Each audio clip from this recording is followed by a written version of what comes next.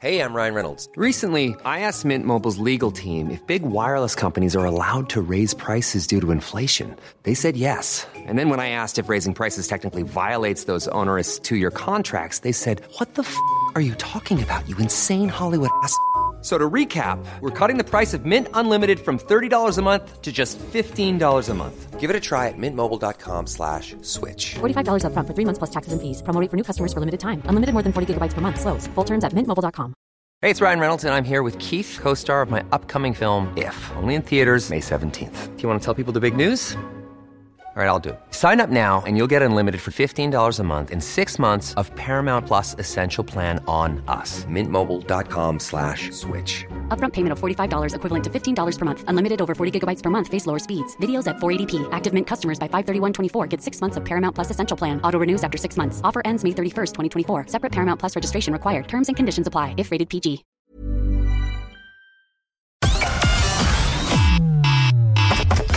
Connecting to the big show. In 3, 2, 1. You know what I mean? It doesn't compute, you know. The law is the law. PJ, this is in our hands. I mean, it really is. People were there. We will continue to raise our voices. We're the one for Cork and ready to talk. Can we just talk? Call 1850 715 996. Text or WhatsApp 083 396 96 96. Email opinion@96fm.ie. The lines are live. Let's kickstart the conversation. This is the Opinion Line with PJ Coogan On Cork's 96 FM. 2 days to go. Day after tomorrow, we are into Radiothon mode and so looking forward to it. Every last one of us in here, so looking forward to Radiothon. We were brokenhearted that we couldn't do it last year, but this year we're back with a bang. Back within the restrictions of COVID-19, of course, but back with a bang nonetheless. And here on the Opinion Line, we will be focusing solely on Radiothon Thursday and Friday.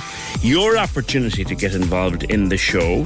If you've got something going on now, everything is virtual these days and everything is socially distanced and lots of stuff is on Zoom, but doesn't matter. No matter what you're having, no matter how small the event, no matter what effort you're going to, let us know. Best way to do it is pop us a message at opinion@96fm.ie, pop us an email, or if you have something happening that maybe you could send us a bit of sound from, like a voice message, record a voice message and bang that into us, and we'll just do whatever we can for you on Thursday and Friday. So the best way to contact us is the opinion@96fm.ie email, or indeed you can text or WhatsApp us at 083 396 96 96. More on that as we go through the morning. Also, the news had the main headlines. All of the hospitals have issued individual statements again. They issued them last evening to run for today. Individual statements as to where we're going with regard to services in our hospitals as this attempt continues to deal with the cyber attack on the HSE computer systems. Everything is still down.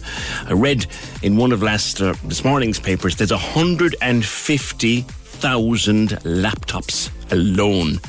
80,000 desk-based computers, 150,000 laptops.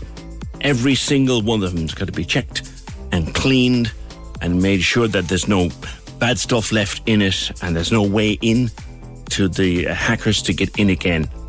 So think about that, 150,000 laptops and about 80,000 desk-based and office-based computers. It doesn't bear thinking about. And that's just the HSE. Remember, you got to go to TUSLA. They've got all their devices down as well. TUSLA can't even use their phones to check their emails these days. It's just everything is completely locked down. So I'll go through all the detail from the hospitals in a little while. I also hope to talk to security analyst Declan Power about where we go from here. The paper's full of it again this morning, full of different analysis, different predictions. Certainly the very idea of paying over ransom money has been kicked out of the park again by the government. They tell us, at least the experts tell us, it will be tens of millions of euro to get the system up and running again. But we'll catch up with Declan Power on that a little bit later, and I will go through the detailed statements from the various hospitals as to what is happening and what is not happening this week. Let's go first, though, to Anne in Glanmire. You know, the bigger problems you have are the ones in your own house. Hi there, Anne. Hiya. What's going on, girl? Oh, everything. We have 2 schools facing us, and one of them is getting work done on it. Mm-hmm. And so we are inflated with rats. Oh, God. This is down in Glanmire? Glanmire, yeah. Brook Lodge Grove. I know the place. Yeah. And there's work being done on the schools at the moment, yeah? And they're work done. They've taken up trees and everything. But we have rats in the wall facing us, a little wall, stone wall. There's holes in them. You can see them going into it. Yeah. But these rats come out and they're not afraid of anyone. You can be out on the green with them and they just come out and they run around. Yeah. Now, I'm afraid they'll come over here, over to this side of the road, that's where I live, and get into the house or somewhere, you know. And then there's kids here, which you can't put down poison or anything for them. Mm. You know, and there's dogs, I know, but the dogs seem to be afraid of them. You had your grandchildren around at the weekend, I had my grandchildren over to see me, and we were out in the garden, and one of them said, I see something over there, is that a bird? And then we looked, and it was one of the rats running from tree to tree. And we were told by one of the council workers, not to let the children out on the green, because it's dangerous, like, if they drop something, they eat it or they pick it up, like, you know. Wheels disease. Yep. Yeah, so they were out and they looking at it and couldn't believe it. A huge big rat, it's kind of browny black colour, and it running around the place. So we brought all them in for life. They're horrible buggers, like, they're horrible. Yeah. Then there was 2 men cutting the grass. They had a big mower, like, you know, them big things. And one of them knocked on the door and said, like, you know, have you children? And we said no. Like, I said, no, I had no children. My son was here. And they said, there's a rat on the green out there. He said, he's not afraid of me. He's just looking at me. And he said, I was sitting up in the cab and I kept going up towards him. He kept sitting there. And then I went back. And I went back up a good bit and he got out and came over to us then. And I said, yeah, they're in, you can see them going into these holes in the wall. Mm. You know. And is there a little stream anywhere nearby? There's a river down. Yeah, I was thinking that. That is your problem, you see. It's the river. They live around the river, around the banks of the river. And obviously, it looks as if the disturbance of the ground is what brought them up. It has, yeah. But, like, something should be done. The county council should come out, or city council should come out and do something. Have you called them? We did. Tired calling them. I called them 3 times in the morning. The first one told me they were closed for the day. Second one didn't answer me. The third one put me on hold and then turned off. Right. So then that's when I rang you. Yeah. Rang your office. You know, it's ridiculous, really. And if you look out the window in the morning, you can see them outside. Yeah. My neighbour seen 4 of them running along the wall. Yeah. Yeah. You know, the river's always been there and we never had a problem, like, you know. Yeah, yeah. It's just now. It's the disturbance of the ground. You disturb their nest and disturb where they normally live and sleep. Yeah. Now, the chances are, you see, Anne, that they're probably very used to human form. Like, they don't know one human from another, but they're very used to human forms. They're not afraid of us, which means they're probably not dangerous to us in any way. But they're dirty creatures, and you don't want them around. Yeah. Yeah, that's what I'd be afraid of. They'd come over to children or anything, like, you know. Yeah, because the Wheels disease is a huge problem. It's a horrible, horrible disease, and it's very bad in children as well. So, and anywhere that rats are, they just piddle as they go, like. So they leave Wheels disease everywhere. Everywhere, yeah. Everywhere, yeah, yeah. I'm just wondering, does the council have any kind of a rodent control unit or officer? I haven't a clue. They're not answering anything. Yeah. You know, I suppose... Well, they still have to get the work done, I suppose. But this man now that was doing the grass got his 2 friends from around the other side, and they came around and were trying to decide what to do. And then they went, so I figured they would tell, when they went back to the office, they would put in a report about it. But we haven't heard anything, or nobody has come out, like. Yeah, yeah. And the big worry as well, they'll get into the house. Yeah, I'd be afraid of that. Now, I have electronic things all, and each plugged in, for rats and mice and everything, like always had. Yeah. And so far nothing, but, you know, like, they're getting to be outside all the time, like, you know. Yeah. I can see them from my house, like the rats over there, and they're walking around and they're running around the place. Yeah. You know? We're just getting back to, you think they're coming out of holes in the wall. In the wall, and the wall's been taken down, has it? No, this is a little wall facing our estate. There's two schools, you see. Yes. And then there's across the road, there's our estate, and there's a little wall built like stones. Yeah. But there's a few stones gone out of different places. Now, I've seen them going back into the wall. Yeah. Oh, yeah. That's they're heading for their nest at that stage. So you wouldn't know what to do. It would be interesting to know, is there such a thing as a rodent or pest control unit within council? And if there is, what are they willing to do? They won't put down poison because there's kids and there's dogs. Yeah. You know, so they wouldn't put them down in case the kids get at it. Yeah. And my daughter then offered to bring up a box for them, but that's the same. Kids would be curious what the box was and would lift it up, you know? Yeah. So. And if anyone can give us an indication of where you might go from here, or if there's anybody of your local councillors listening that might be able to help, certainly they can contact us. That's Anne Mooney in Glanmire and Brook Lodge. Have you seen the rats around Brook Lodge? They've seen the big dirty brown guys. And these fellas, I have a wheelie bin, one of our wheelie bins, one of the first wheelie bins we ever got. We had a problem with a rat, yonks ago in Coogan Towers, and our beloved old dog Herbie eventually chased the bugger away. But one night he got trapped in the wheelie bin. I know not how. I think the bin might have been open, and he could have got in, climbed up and got in, and the thing slopped, closed down on top of him. He ate a hole through the lid of the bin. And if you don't believe me, I'd actually take a photograph and show you. We have a bin with a little hole in it, and you can see to this day where he ate his way out of the bin. So they're ruthless. 1850 715 996. Let us check up what is happening in our hospitals. The news carrying the headline details. There's a lot of helplines, a lot of access points, and we'll try and summarise it for you next. 1850 715 996. Can we just talk? The Opinion Line on Cork's 96 FM. With Dairy Made Premium Spread, 100% natural and made in Cork using West Cork cream. It was right at the height of the pandemic, so kind of getting to a doctor or anything wasn't the easiest thing in the world. You go into, the breast cancer clinic in CUH and you walk in, you're the only guy in there other than the doctors, and they say, you're going for a mammogram, and you kind of think, okay. I knew within, I'd say, kind of a minute of being there that there was something up. Oh, I will hold on to the afterglow. The Cork's 96 FM Giving for Living Radiothon. Listen Thursday from 6 a.m. on Cork's 96 FM. The situation with the HSE continues to be very serious. Yesterday morning,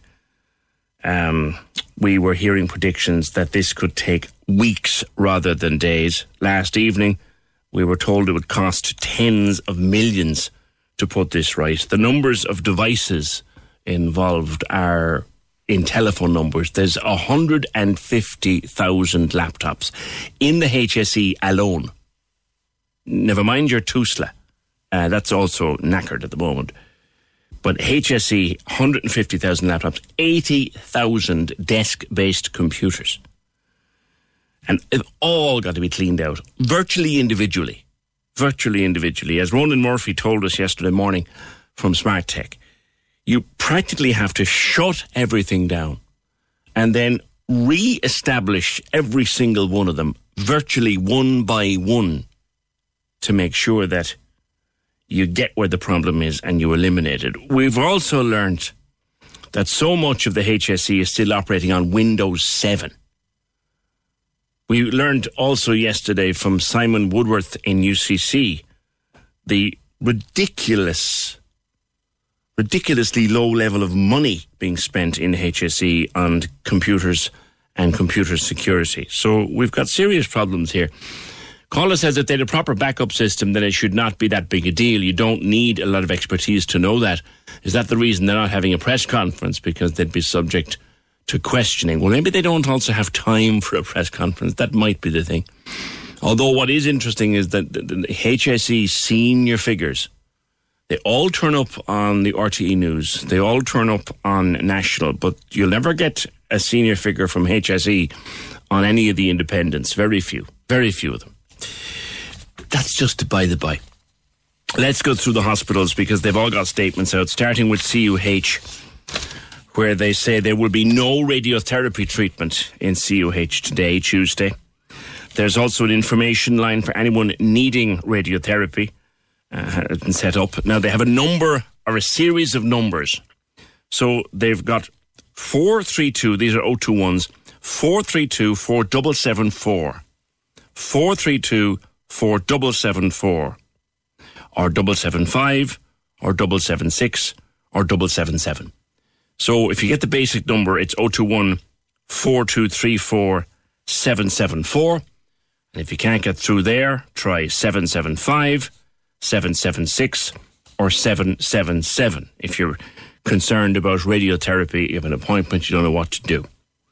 Then patients with outpatient appointment or chemotherapy appointment or surgery appointment, well, you should come to the hospital at your appointed time unless they contact you to cancel. However, if your appointment is for an X-ray, the opposite is the case. Don't attend for X-ray unless they contact you and tell you to come in at CUH. The emergency department is open, but they have asked that you be understanding there may be some delay and also that you only come to the ED with a genuine emergency.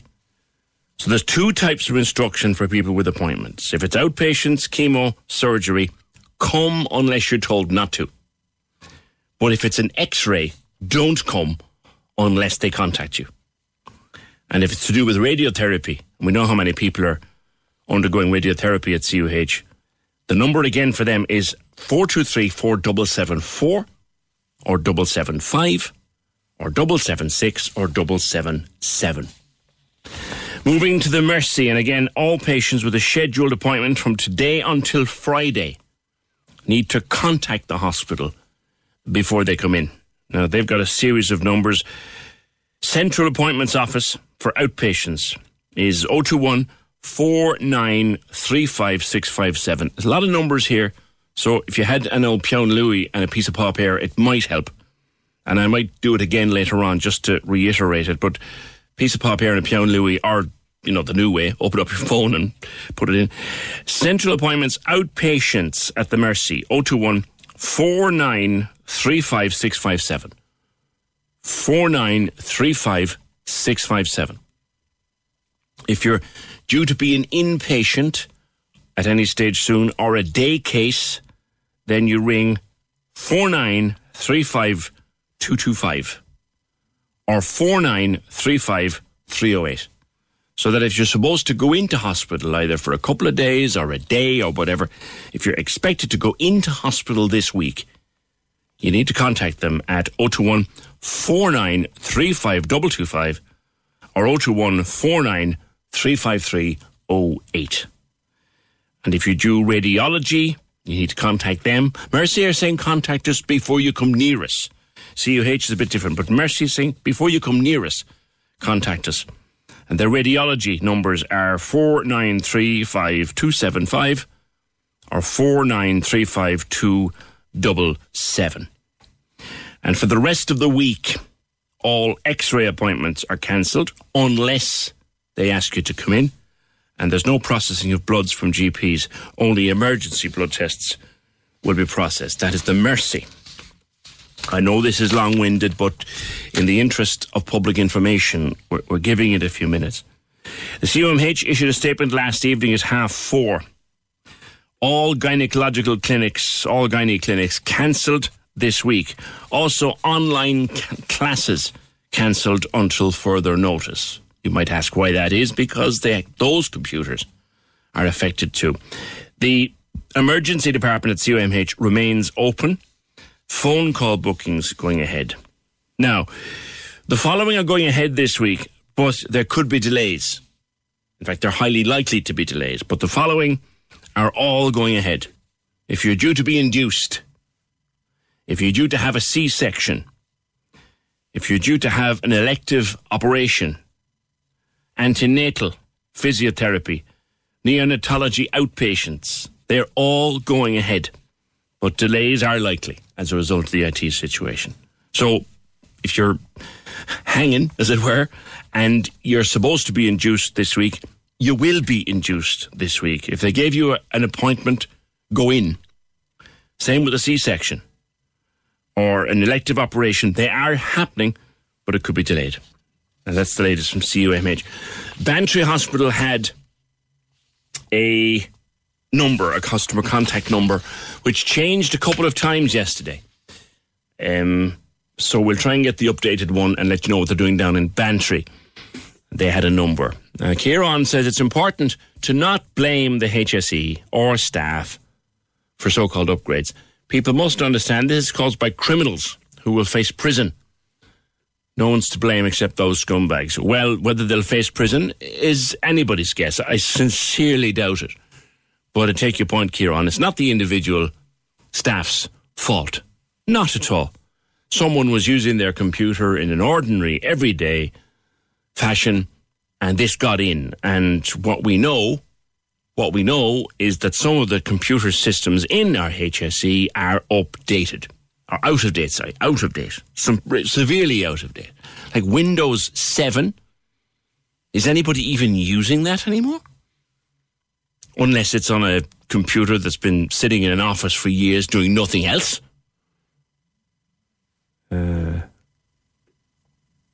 Call wants to know, did Robert Watt inform Paul Reid as soon as the Department of Health attack happened? Also, yes, that is worth pointing out, and thank you, Fergal. The HSE would have a special licence. Windows 7 is obsolete now, but you can purchase a special licence to get continued upgrades for Windows 7. That's a valid point. But you'd still wonder why a health service is operating on about, three or four Windows back, if you get what I mean. Like, why isn't it on Windows 10? We've all had to change to Windows 10 in here. It's a bit awkward when you have to be honest with you, because it's a whole new learning going on, but it works, and it works very well. But it does have enough. But still, some of our systems are very old. Where did it get in? How did it get in? What do you do now? We'll follow that one as we go. On WhatsApp, so now all of our private medical information will show up online. They have to pay the hackers, in my opinion, then make damn sure this never happens again. I'm so upset and sad that we as a country are so distracted with our day-to-day feck-ups by our government that we can't see what's in front of our faces. The thing about private medical information, and reading and listening very carefully this morning, all that we know, there's no one suggesting at this point that Mary O'Sullivan's medical file is out there on the internet, or John Murphy's medical file, or PJ Coogan's medical file, or Terry Brennan's medical file. There's no one suggesting that they're out there at the moment. What we do know is that people, specialists who can scan the dark web, believe me, actually, with regard to the web, you might not know this, but you know the way you open up your computer and you search Google and you search the internet? That's about 10% of the flipping web, like. The dark web is multi-layered. And there are people, professionals, who can look at it. It seems that there is some information on the dark web, but it's not individual. It doesn't say, for example, that Johnny Sullivan has cataracts and needs an operation. It doesn't. But they can see that there is information being traded around the dark web. What that information is, we do not know at this stage. There's a lot more to learn, and we'll learn much more later in the morning. Says Colum. Oh, I love these condescending texts. Windows 7 is probably the most stable Windows operating system at the moment. You obviously don't know what you're talking about. Windows 8 was discontinued. Yes, I know. It was a disaster.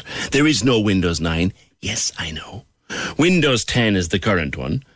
And in the case of the HSE, the cost of updating to 10 would be enormous, as all the peripherals, not to mention the software, would also need to be updated, says Colum. Thank you, Colum.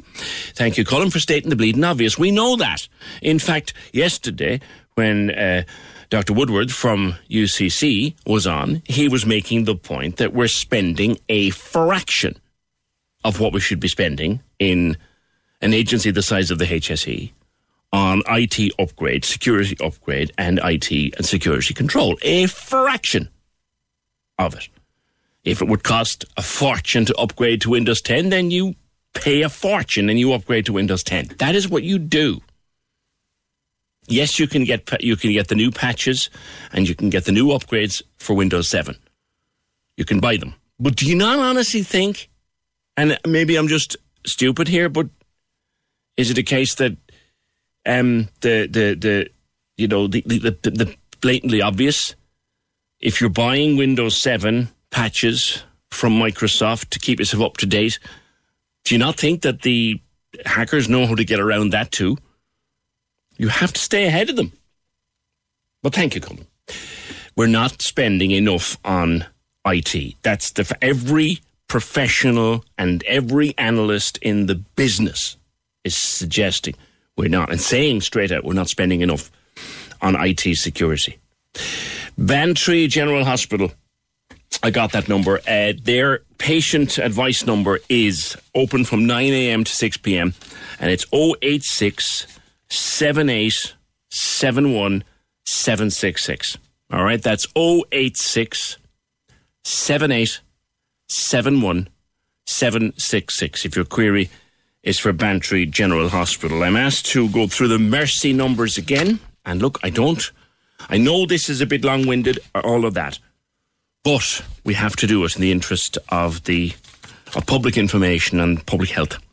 So the Mercy Hospital's outpatients department, if you need to contact them, if you're due to have an outpatients procedure at the Mercy, 021 4395 657. 021 4395 657. If you're due to have an inpatient or a day case, in other words, if you're due to go to hospital,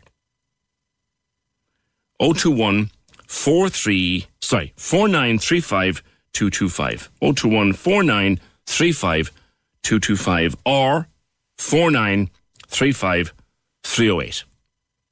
4935 308. Those are if you have to go into hospital, if you're due to go into hospital for anything, you ring those numbers. And radiology, 021 49 35 275. 021 49 35 275 or 4935 277. 4935 277. I don't propose to read them out anymore, but look, people are panicking, particularly if you're supposed to go into hospital this week. I think the Mercy Hospital are saying if you're supposed to go in, ring us. If you're supposed to come into us for anything, ring ahead. If you have a scheduled appointment, this is their statement from yesterday, a scheduled appointment from today till Friday, make contact with the hospital.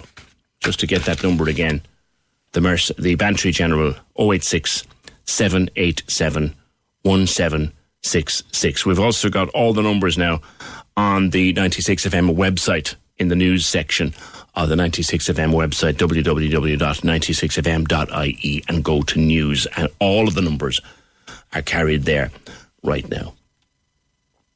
Where am I going? Oh yeah, I'll take a break and then we'll talk about trying to go for outdoor dining when you can't actually see where you're going. Next. Can we just talk? The Opinion Line on Cork's 96 FM. With Dairy Made Premium Spread, 100% natural and made in Cork using West Cork cream. Oldies and Irish on Cork's 96 FM is the Big Sunday Show on your radio. Big show, radio. Turn it up and take it easy with the best music mix for your Sunday morning. Welcome along to the programme. Lovely to be with you on a Sunday morning. Oldies and Irish with Derry O'Callaghan. Sundays, 10 a.m. to 2 p.m. with Hidden Hearing, tuning you in so you don't miss a thing. And we've been doing it for over 30 years. Hiddenhearing.ie. Cork's 96 FM. We've read so much in the last couple of weeks and months about pedestrianisation of the city streets. We know that a lot of them are being pedestrianised. It was done quick, smart, and we're looking forward, every single one of us, to the 7th of June when we can go and have lunch, hopefully by then in a bit of early summer sunshine, have a bit of lunch or a drink outdoors in the city. And it was great last year. It was great fun, great crack. And when the weather was nice, sure, you might as well be anywhere. But we take the sheer ease of doing that a little bit for granted. What if you can't actually see? Now, Jess Nivuelan from Cork is Policy and Campaigns Officer with NCBI. And she's asking business owners and public bodies like the council just to be aware of the hurdles of outdoor dining for somebody with sight loss. She has severe sight loss herself and she uses a cane. NCBI has a Change Your View campaign running at the moment. And I've been chatting with Jess just about the challenges of going to eat in Princess Street or somewhere like that when you can't actually see very much. We're all looking forward to opening up and being able to go to, say, Princess Street or anywhere like that for an outdoor lunch or dinner. There are problems that we don't see. Absolutely, PJ. And, you know, I suppose just first of all, don't get me wrong, I'm as excited as anyone else to go out and sit down, you know, on Princess Street and have my cocktail and have my dinner outside, meet my friends, try and get back to a bit of normality. But I suppose one thing that hasn't been thought of really, I suppose, is how this outdoor dining, how this kind of, you know, shared spaces and this new pedestrianisation might affect people with sight loss. Like from your own point of view, what can you see? So I actually get asked that question a lot, PJ. I suppose it's hard for me to explain because I don't know what a fully sighted person can see. But how I explain it is that, you know, if I'm trying to meet a friend, you know, I won't see that friend in a crowd. I'll nearly have to be up on top of them before I'll know it's them. In a doctor's office, I'll see the top letter on the eye chart and that'll be it. So as you can imagine then, you know, a lot of the time when I'm walking the streets of Cork City that I'm well used to walking, I've been walking since I was a child, I do that, yes, using my cane, but I also do it with a certain amount of familiarity. You know, I could tell you where all the steps are on Patrick Street if you wanted. So I suppose that's kind of one thing. Streets that I would have used before have totally changed their landscape to me. I mean, I might as well be climbing up a mountain because there's chairs, tables. Nobody's saying that they shouldn't be there. It's just that, you know, you need to be mindful of all, I suppose, of all pedestrians of all abilities, like. Personalise it, Jess. So I decide to meet you for coffee in Princess Street and I'm down outside, say, Clancy's, waiting for you. As you come to get to me, what are the hurdles you face? Yeah, so I'm going to meet you outside Clancy's. So usually what I would do if there was no seating outside is I would walk down through the actual street of Princess Street. I would walk down on the road because, number one, my path is clear, and number two, I'll find it easier because I suppose when I'm focusing on you, I can't focus on what's directly in front of me, like what's on the floor in front of me. And that's why a lot of the time, even any time my friends have met me in town, if it's a pedestrianised street that doesn't have anything on the actual roadside, I will walk on the road. It's an awful lot easier for me. But I suppose now that we're looking at, you know, the pedestrianisation of it and the outdoor dining, I now have to decide whether I'm going to try and focus on, you know, the blur in front of me that I can recognise as PJ, or the tables and chairs in front of me, the sandwich boards, the handbags and shopping bags that people obviously leave down next to the table. I do it myself. So I now have to make a decision between whether I focus on you, whether I focus on what's directly in front of me. And even when I'm focusing on what's directly in front of me with tables and chairs and that, I still run the risk of, you know, catching my cane in something. Because you can't watch ahead of you and keep an eye on what's around you at the same time, like I can say. No, not at all. I can't do that. That's part of the sight loss condition that affects me. I suppose on top of that as well, part of the condition as well is that I'm unable to focus the way that people can focus in general because I have an involuntary movement in my eye, which also makes it difficult for depth perception. So even if I'm focusing on what's on the ground, like I could end up half the ways across the road from you because I have no depth perception. So Even the edges of tables actually catch me a lot because of that depth perception. I don't realise how close I am to them. I suppose obviously social distancing as well has been a huge difficulty during COVID, because I can't tell the distance of 2 metres. I can't judge it. Even things like Princess Street last year, you had to walk down one side of the footpath and walk up on the other footpath. But PJ, I couldn't do that because the signs were on the ground, but I couldn't read the signs on the ground because I genuinely couldn't make them out. So obviously then it happened a few times that I walked up a footpath that you were supposed to be using to walk down, and people really weren't happy about it. So obviously we all welcome, and you have welcomed the idea of having the outdoor dining. You work with the NCBI. Is there a situation where the NCBI would work with the council, work with the restaurateurs to actually say, right, brilliant idea, but let's work together. Let's plan it this way? They absolutely would. Obviously, as the National Sight Loss Agency in the state, I mean, they're constantly making submissions whenever government consultations come up for these things, when local authority consultations. I mean, they have a fantastic group of sight loss advocates around the country as well that I'm sure the council have heard from about this issue on more than one occasion. But I suppose sometimes in this country, the way things are done in a haphazard manner, I mean, even with the outdoor dining, it was a case of, oh yeah, the outdoor dining is fine, we leave the restaurants do how they see fit. I mean, that's very unfair to put that kind of responsibility on a local business where you're saying, oh, just kind of do your own thing with it. There's no uniformity to it. And it's not that nobody's against outdoor dining, it's just that it needs to be done in an inclusive way that and I'm sure the restaurateurs agree with this as well. They want to be inclusive for all their customers. For the rest of us as well then, how can we help you, as in someone, you're coming into Princess Street, I'm not picking them out, but this is the most best known one. You come into Princess Street, how can those of us who can see be aware of those who can't and maybe help them a bit? It's actually quite simple when I say it out loud, and even when people think about it, they'll probably think, God, I never thought of that.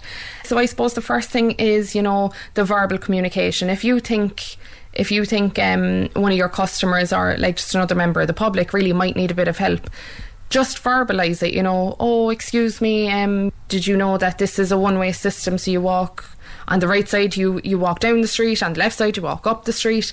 Something small like that. If you're directing someone to a table, it's okay to walk in front of them, ask them if they need assistance, and then kind of verbally say, okay, we're going to the left here, we're going to the right, the chair is on your left, the chair is on your right. In terms of businesses as well, what's really useful is that if they've had to rejig the layout of their premises, we'd absolutely encourage them to make those instructions available online so that, planning your journey down to, even inside a premises is a big part of life for someone with sight loss. And I suppose as well, look, we would have specific recommendations. Our advocacy and the accessibility teams within the NCBI work really hard constantly throughout the year on recommendations of, even spaces to leave between tables and chairs. Things like, advertising signage, because I suppose, look, that's another issue and that's just a general issue as well. I suppose trip hazards affect everybody, but they affect you worse, more so.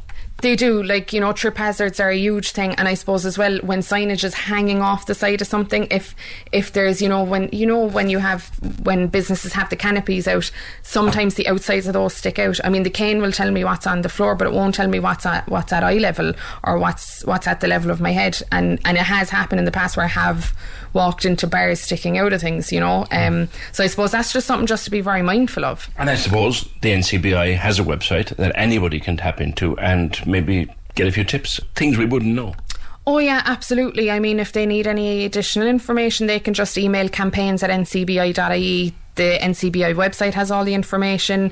We have a full access team that is glad to sit down with any business and go through their particular needs in terms of their business, but also in terms of their customers. And I suppose the other thing with the Change Your View campaign, PJ, is it's not just, I suppose, look, it is focused on people with sight loss, but these things affect people with reduced mobility, people who have buggies, so it's like shared spaces now are going to be a big part of our lives going forward. So it's just important that we're inclusive of everyone. Campaigns@ncbi.ie if you want more information, or 1850 334353. There's an easy one. 1850 33 43 53. For more information on the NCBI's Change Your View campaign, 1850 715 996. Do you know what I was going to do? I must mention this. I got some news there this morning. My old friend Dino Cregan of Dino's Restaurants, big chain of them around Cork City and of course down into Kinsale, into the county. I read that Dino is expanding. Dino is headed for the Daisha. Dino has been granted permission to open a restaurant in Dungarvan in County Waterford. That will bring it, is it to 8 or 9? I always try to struggle whether it's 8 or 9 or 7 or what it is, but it's a fine chain anyway. So Dino is expanding into the Daisha. The Daisha doesn't know what's ahead of it. The Daisha has never seen food like this before. Good luck to Dino and all the crew as they head for Dungarvan in County Waterford. Can we just talk? The Opinion Line on Cork's 96 FM. With Dairymaid Premium Spread, 100% natural and made in Cork using West Cork cream.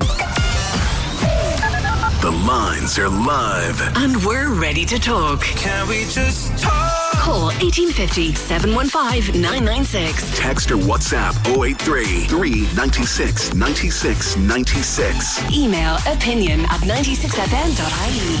The Opinion Line with PJ Coogan. On Cork's 96 FM. Yeah, reminder to you once again, if you've anything that you'd like us to tell Cork about that you're doing for Radiothon this Thursday, Friday and Saturday, email it to us, opinion@96fm.ie, and let us know what you're at. And we'll be here Thursday and Friday in Radiothon mode, just like the whole radio station goes into Radiothon mode from 6 a.m. to 6 p.m. on Thursday and Friday and Saturday. And we'll be doing an opinion line, and purely and entirely based on Radiothon, as we always do, Thursday and Friday. So if you've something happening, be it an event or a fundraiser, or if you're just shaking a bucket somewhere, or shaking a socially distanced bucket, a hand sanitized bucket, whatever you're doing, a virtual bucket, let us know what you're at. opinion@96fm.ie, and we'll help you to tell everybody else. I have a story coming up for you this hour. I found out last evening, I didn't know this, the first ever incidence of ransomware that's on record happened over 30 years ago. You wouldn't believe it. Over 30 years ago. And it was connected with, of all things, AIDS. I kid you not. I'll give you that story a little bit later on. On the subject of rats and Anne's grief with the rats that she told us about at the very top of the programme, John Maher, Councillor John Maher, was on. He said he will put in a call to see if anything can be done. And Councillor Kieran McCarthy says HSE is responsible for rodent control in public areas. City Council responsible for rodent control in social housing. HSE contact is at 492-1801. 021-492-1801. So thank you for that, Councillor Kieran McCarthy. And Councillor John Maher heard Anne's plea for help, if you like, to control the rats in Brook Lodge in Glanmire. Here's a clever idea. A Cork business, working with a leading scientist to operate as safely as is humanly possible now that we are all reopening, to hopefully reopen for the very last time and stay open and get out of this blasted pandemic and stay out of it. Some very simple advice coming from Professor John Wenger at UCC. John joins me again. John, good morning to you. Good morning, PJ. It's been a while, sir. Now, you've been working with Nora Cronin from Head to Toe Hair Salon in Princess Street. We'll talk to Nora in just a sec. But your advice to everybody in any kind of a business is open the doors and open the windows. Exactly, PJ. Let the fresh air in. I think everybody knows at this stage that the virus is mainly spread indoors and outside is best. And so that's what we're doing. We're advising people to bring the outside air in. And the reason is because the virus is spread through the air. When we breathe, when we talk, tiny particles come out of our mouth, okay? And in an infected person, these particles contain the virus. These particles are small enough to move around, right? Now, outside, it's no problem, okay, because the wind can blow them away, disperse them. But indoors, especially if there's poor ventilation or no ventilation, these particles can just build up in concentration. It's like cigarette smoke in a closed room. And anybody else in that room could potentially be infected. Okay, so they can spread throughout the room. It's not just the 2 meters, they can spread throughout the room. And so what we're saying really is that ventilation is important for clearing the air and for flushing out the virus. It's actually a very good analogy that you make with cigarette smoke. If there's a cigarette butt smouldering, shall we say, in an ashtray at one side of the room, and the room isn't properly ventilated, that smell will permeate the room. But if you open the window or open the door, it'll relieve it at least. Yep, that's it. It's as simple as that. And it's some of these older measures I've talked on the show before about, the Irish mammy or whatever, opening the windows and doors and letting the fresh air in. That is a great form of medicine. That's a great way to prevent spread of, especially respiratory diseases like COVID. Because the myth was, don't open the window, you'll get a cold. Actually, no, you probably won't. It's the other way around. It's probably the other way around. You're right. You might feel cold, but you won't get a cold. So you gave Nora a little gadget. First of all, how did you come to be in contact with her? We live in Macroom, so we know each other, we're friends, and I know Nora's a hairdresser, and we just bumped into each other in Duns, asked her how's it going, and she was delighted to be back. So I said, all the safety measures and so on, and ventilation, she knows that I'm doing stuff on that. And we came up with the idea of measuring or assessing ventilation in her salon. So I use a small carbon dioxide monitor to measure, not really to measure directly, but to measuring ventilation rates is actually really quite complicated because there's lots of air moving around all the time. It's quite a complicated problem. But you get a good idea from the level of CO2 in the air, all right? And it's because human beings, all creatures actually breathe out CO2. And in a ventilated area, the CO2 can drop down to levels that are similar to outside, which is about 400 parts per million. In a poorly ventilated area, it can rise up to thousands. All right, say in a classroom with all the doors and windows closed, for example, where with 20 kids breathing out for an hour, you get several thousand. And above about 1,000 parts per million, the concentration of CO2 can actually affect cognitive performance. It affects concentration, makes people drowsy. So we know that we need to control the air in the room, and the CO2 monitor gives us a great indicator to do that. So I gave Nora one of these. Okay. And where does she put it in the salon? So I just said you need to place it away from people, so maybe 1 or 2 meters away from people is sufficient. Obviously, we don't want to be breathing on it because it's very sensitive to our breath. And just to carry on your normal daily activities. And it takes a reading every minute, and you can see the number. And the guide was that, 400 is clean air outside. If you get to about 800, then that's a little warning sign that you should improve the ventilation by opening a door or window. And how quickly, like if you had the window closed and using and operating, say, a hair salon, how quickly would you get from the 400 safe level to 800? Be careful. How quickly? Okay, well, in our test, I think Nora actually had the window open. I think she didn't want to risk it. I think she wants a comfortable environment and a safe environment for her customers. But with one window open, and with one customer and Nora, even the CO2 level starts to rise. Within half an hour, we were approaching 800 parts per million, which is the trigger point. And then Nora decided she needed more ventilation. She opened the door, and within minutes, that dropped back down to outside levels of her CO2. Correct. So it's a very, very rapid change, and it's just a very simple action of opening the door as well as the window. A bit of simple science then, John, in 1 minute as to why does that happen? Because is it heavier than air and it drops, and does it move out on the air or what? Carbon dioxide moves around in air. It's a gas molecule floating around the air like oxygen and nitrogen, and basically once you have a flow of air into the window, out through the door, or the other way around, it doesn't matter. Once you have a flow of air, then you can really the fresh air will just simply dilute it. It'll suck it out. So still air, right, gotcha. I gotcha. All right, we'll bring Nora in. We'll bring Nora in at this stage. Nora, this little monitor, you just keep an eye to it and off you go. Good morning. Yeah, hi, good morning, PJ. Yeah, it literally, I'd say didn't even take minutes for it to go down to the 400s. It took literally seconds when I opened the door. So obviously the cross ventilation, it's probably the most simplest of things to do, and it's like it's just applying a practical common sense approach to keep you in a place well aired. But it works straight away. Because we're all being told how important it is to keep things ventilated, and there you were able to see your little monitor, and it went down, like you said, literally a few seconds? Within, I'd say, 4 or 5 seconds. Crikey! Yeah, it was that quick. Wow! Literally, yeah. Wow! So it just gives you the reassurance, that it's working and that the place is safe and you're doing the best that you can, Brilliant. How many people are you able to have in the salon at one time? I'm able to have about 3. Right. And you've plenty. Have you plenty doors and windows to open? I have, yeah. Good. But it just makes a difference if they're kind of on opposite ends, like I have.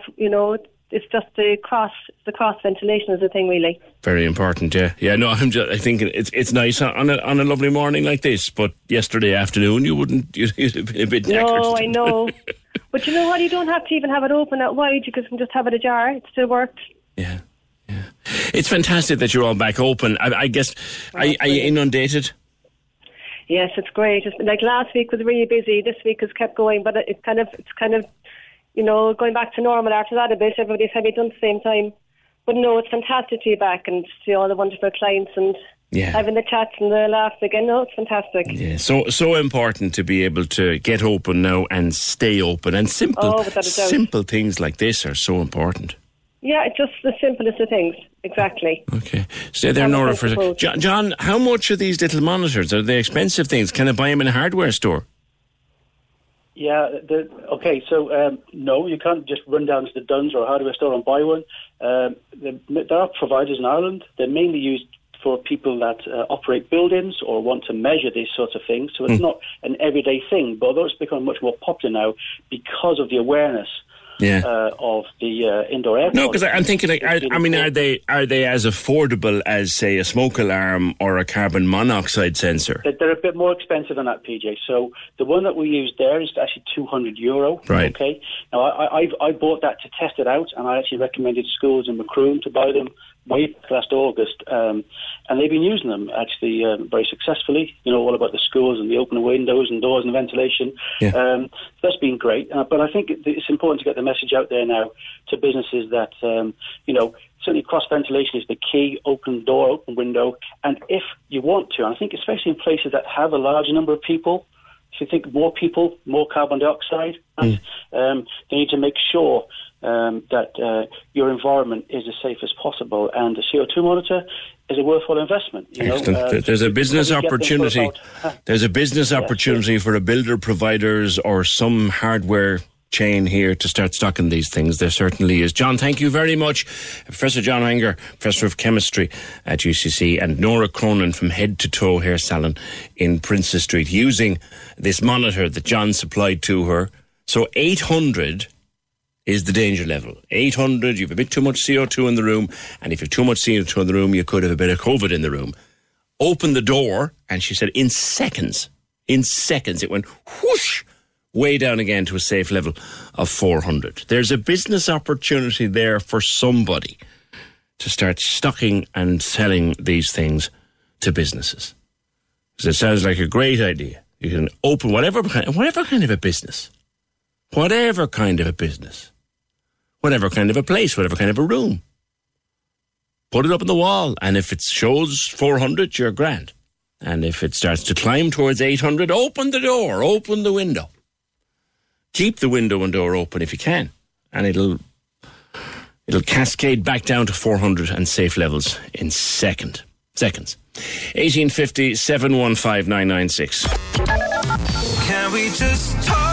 The Opinion Line on Cork's 96 FM. With Dairy Made Premium Spread, 100% natural and made in Cork using West Cork cream. Simon Murdoch and the best music mix. Weekdays from midday on Cork's 96 FM. Sorting out your shopping today. A €300 voucher for Aldi could be yours, and all the biggest tunes to fly you through Tuesday afternoon. See you straight after the Opinion Line on Cork's 96 FM. This weather is compared to yesterday's weather. They're chatting to Nora. Waterford Whispers are very funny people, as you know. Now, a lot of the stuff they put out on their social media is just unbroadcastable. And that's okay too. It's funny. But they've tweeted this morning a weather forecast It says, delays caused by the Brexit supply chain issues mean Ireland's summer is delayed in the ports for the next 6 weeks. You're not wrong. Although there is some hope. We hope to catch up with Alan from Carlow Weather at some point later in the week. It's not available to us today. There is some possibility of an improvement towards the back end of the weekend. So maybe by this day week, we should start to see some... let's hope to goodness we start to see some improvement in the weather. Hopefully. We'll catch up with Alan maybe later in the week. 1850 715 996. Hold on a while, Teresa, over talking with yourselves for a second. Yes, we talked about this before. Green Rebel Group are to conduct aerial surveys into our ecology. A new specialist aircraft has arrived now at Cork Airport to carry out this mission, part of a project to establish Cork Harbour as a green energy hub. If you're wondering what all that's about, then the person on the line can tell me. It's Sarah Kendall, Head of Aerial Surveys with Green Rebel Group. Hi Sarah, good morning. Hi PJ, thanks very much for having me on. Delighted. Tell me a bit about this project. Yeah, so what we do is we do aerial marine ecology surveys, and this is for the offshore renewable energy industry. So our data that we collect is to support the consenting process and to make sure that wind farms are built in places that essentially aren't disturbing our marine habitat. Right, because there's a lot more wind farms going up now and a lot more wind farms planned for the future. So and we were only talking about wind farms last week on the programme with various interest groups and stakeholders. You got to be very careful where you put these. They're of huge value, but you've got to be careful where you put them. That's right, absolutely. And that's what we're trying to do. We're trying to make sure that they're sited in the best location so that they're not interfering with, for example, important seabird breeding grounds or marine mammal breeding grounds. And so we're collecting information about, I suppose, where all these species, where they live, where they feed, where they breed, so that we can make more, I suppose, informed decisions about siting these projects. Talk to me about the aircraft. Is it all fancy? Does it have loads of cameras, or what happens? Yes. You can't wipe the smile off my face this week after seeing it arrive in Cork, because we've been waiting for months and months to have very sophisticated camera systems installed. So this, all of this was installed at Diamond in Austria, who are the manufacturer of the aircraft. And we've built a bespoke system that will basically allow us to generate very high resolution imagery of the ocean surface. So we're flying at 1,800 feet, or let's say about a half a kilometre above the ocean surface. And we're getting imagery where we can see things as small as 2 centimetres on the ground. Crikey! Even small seabirds on the surface of the ocean. And we just got our very first imagery in from last week, and we were able to see a number of basking sharks off the coast of Cork. So it was really incredible to see. I'd love to see some of them photographs. And how big is the plane? So it's a 4-seater. It's a twin engine. So it's not as big as what you might be used to going off on holiday. It's fairly tight inside, but we've got 2 pilots, and then we've got a camera operator at the back, and they basically make sure that the incoming imagery is of the quality that we want to take in. And it's got a massive nose on it. We call it Gonzo now, because all the camera equipment are housed in the nose pod.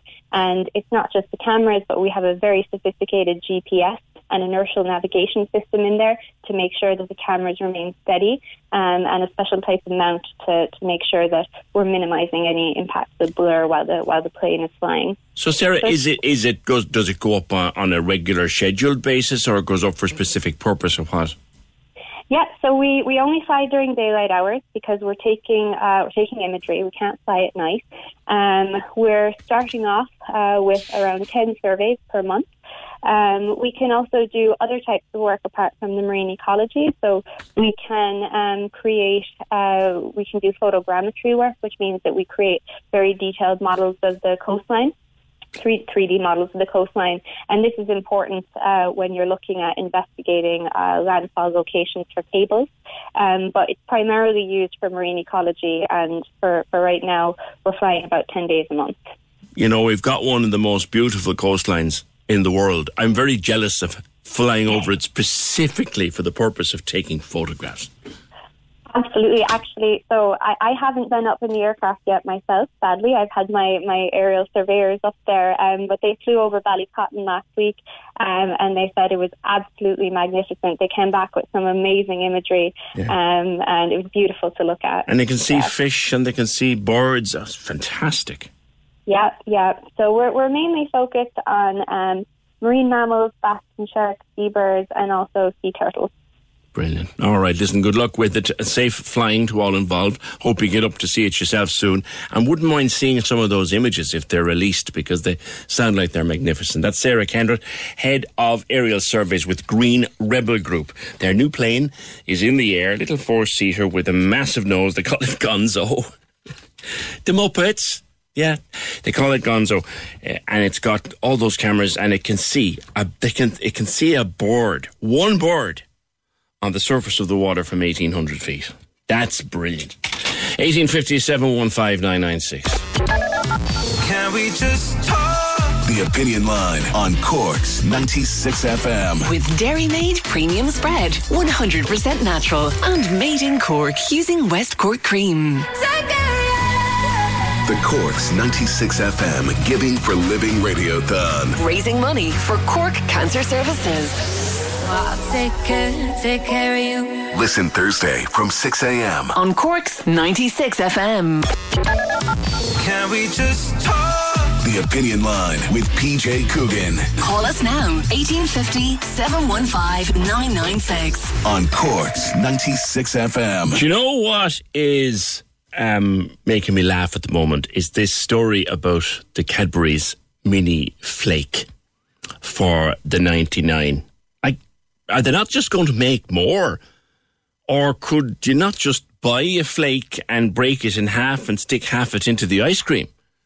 You'd swear like it was an international health crisis, the way you can't get a flake for the 99.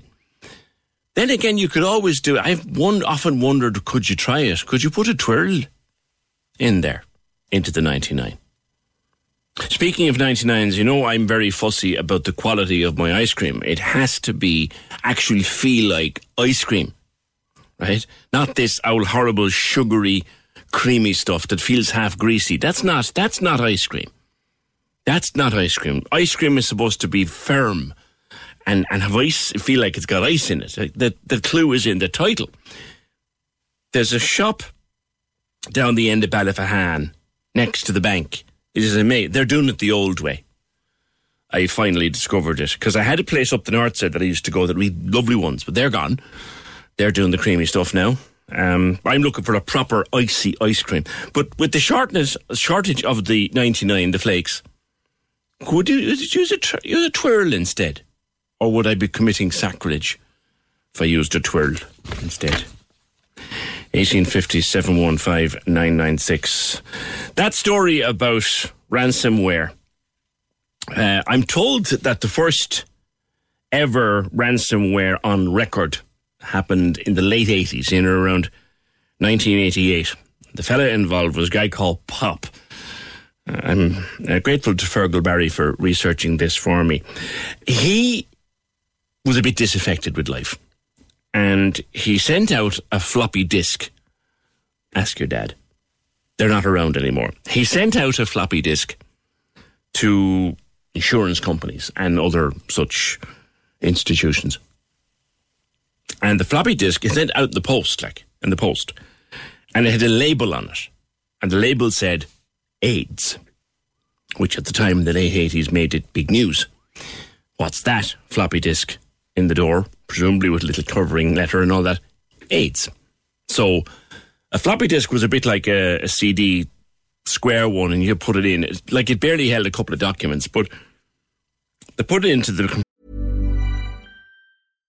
Hi, I'm Daniel, founder of Pretty Litter. Cats and cat owners deserve better than any old-fashioned litter. That's why I teamed up with scientists and veterinarians to create Pretty Litter. Its innovative crystal formula has superior odor control and weighs up to 80% less than clay litter. Pretty Litter even monitors health by changing colors to help detect early signs of potential illness. It's the world's smartest kitty litter. Go to prettylitter.com and use code ACAST for 20% off your first order and a free cat toy. Terms and conditions apply. See site for details. Hey, it's Ryan Reynolds, and I'm here with Keith, co-star of my upcoming film, If, only in theaters May 17th. Do you want to tell people the big news?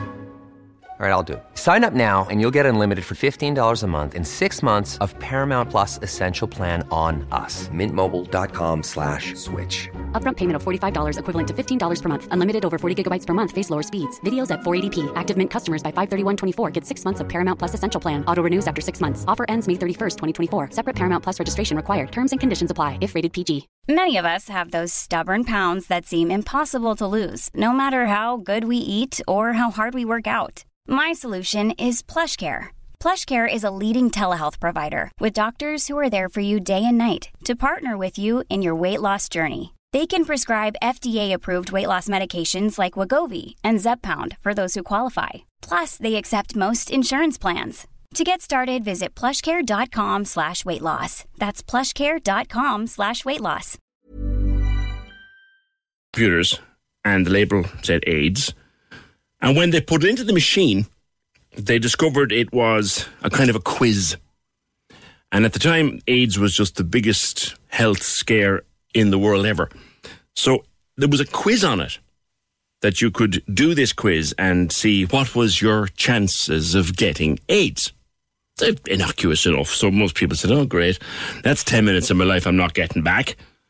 Did their quiz, got their result, took out their floppy disk and put it on a shelf or put it under the coffee, as people used to do with these things, and took no notice.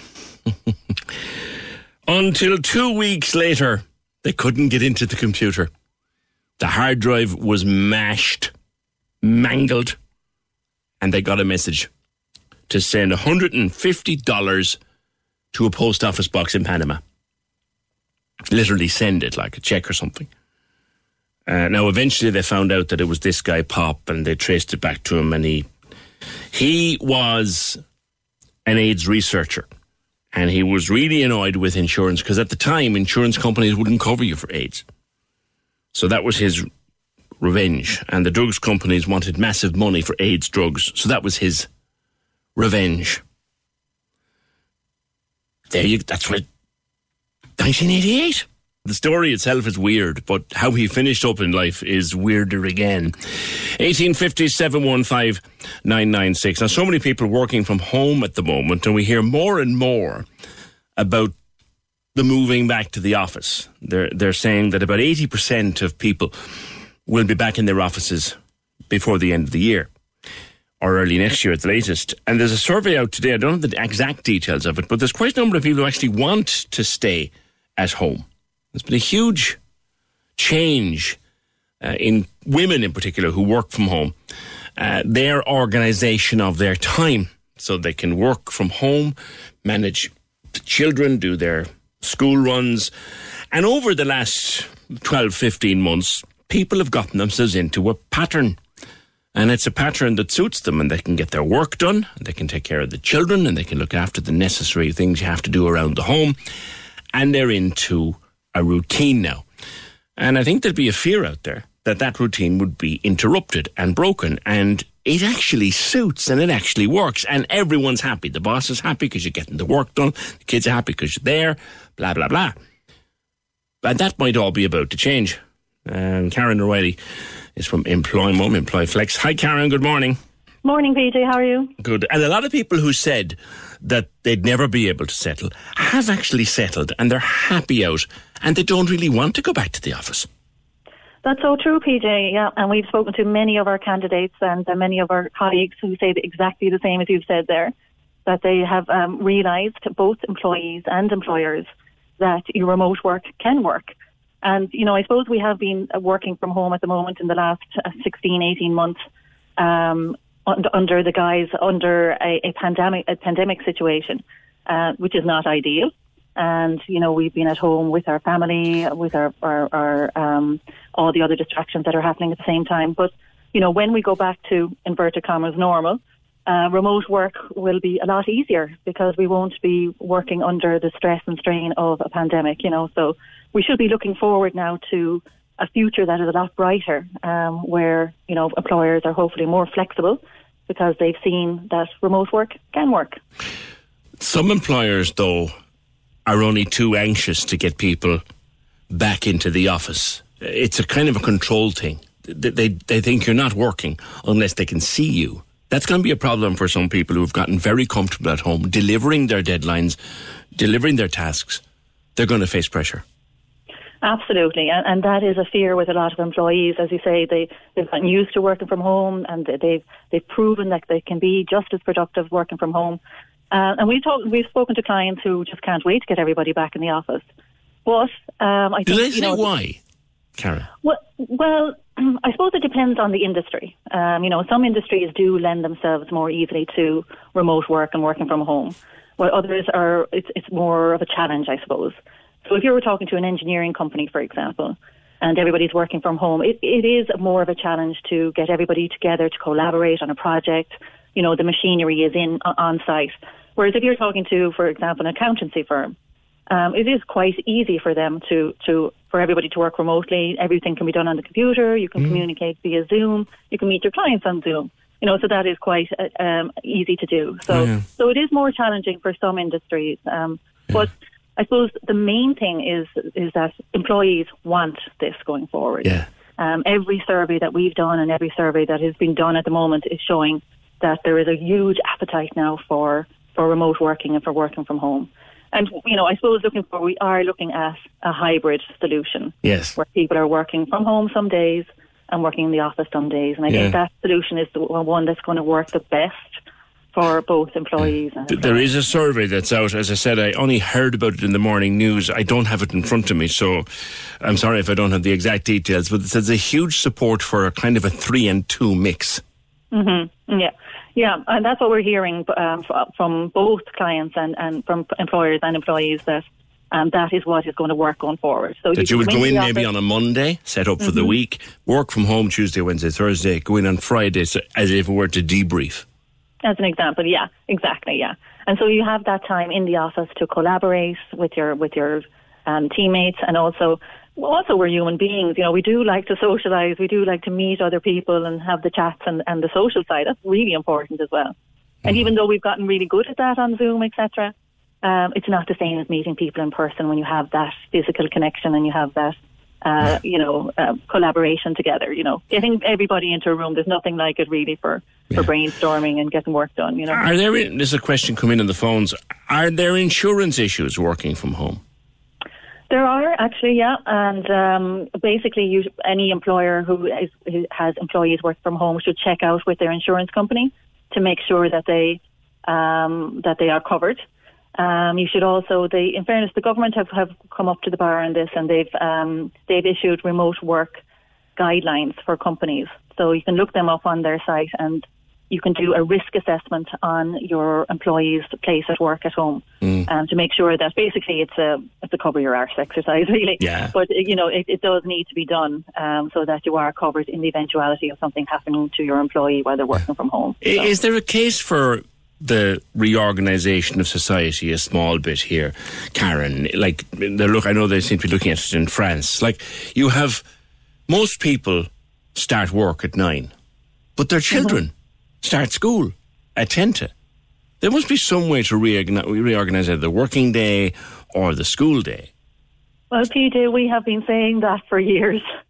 So look, when we talk about flexibility in the workplace, that doesn't mean that may not mean huge gestures. It could just mean letting your people come in at 9:30, and so letting them drop off their kids to school so they don't have that additional stress running around trying to organise all of that and be in work for 8:30, which is absolutely ridiculous, And there's a concept as well of, I coined this phrase a few years ago, but I think it's now an official one.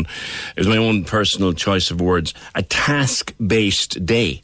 Mm-hmm. So, you are working for someone and you have 6 things to get done today, 6 priority things to get done today. As long as you get those 6 things done and finished in time for the deadline, sure, does it matter if you're doing them at 6:30 in the morning in your pyjamas? Absolutely, totally agree with you. And that's been our message all along, is that people should be measured on results, not the amount of time they're sitting in the office, So presenteeism is a dirty word as far as we're concerned, because we're all about flexibility. And, you know, this is what used to happen in the past. The person who stays in the office the longest gets the promotion and is deemed to be working harder than the person who leaves at 5 o'clock. But that's not necessarily true. Yeah. The person who leaves at 5 o'clock might have done those 6 things excellently, whereas the other person who's staying in later is just, you know, time looking at management. Facebook or something, you know. Yeah. So I suppose there's a few positives that come out of COVID, really. You know, and that is that employers are more open to flexibility. They, you know, the employers realise that, you know, we have a life outside of our work, and family is very important as well. And the values and the culture of organisations are really being brought to the fore now as well. So, you know, these are good things that are coming out of COVID. And I said, looking forward to the future of work, hopefully we'll all be working smarter and we'll all be a lot more happier when we're at work. What's that old saying? Work smarter, then you won't have to work harder. Exactly, yeah. So look, I think, you know, the companies who adopt these policies and who really listen to what their employees want, they're the ones who are going to get the best talent, and they're the ones who are going to shine in the future. You know, so I think companies should really be looking at this, and a huge part of this is getting feedback from your employees. What do you want? What's going to work for you? Obviously, it has to work for the company as well. You know, the bottom line is really important. The drawback with the task thing, and again, I suppose you've come across this, is, right, I have my tasks, I'll get them done. And we mentioned 6, but there's a danger that you'll be taken for granted and it'll be 16. Well, that's true. Yeah. You have to pace yourself there in that instance. Because your boss will realise that Karen can do. Oh God, she can have all that done well and truly within her given day. Let's load more on her and more on her and more. Before you know it, Karen is knackered from working every hour God sends at home.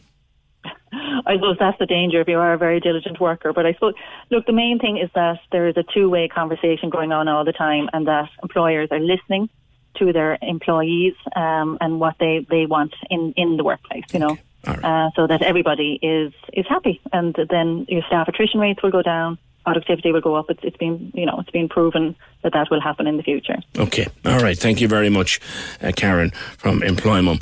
1850 715 996. It is the future, and you now have legal right, and there's legislation going through.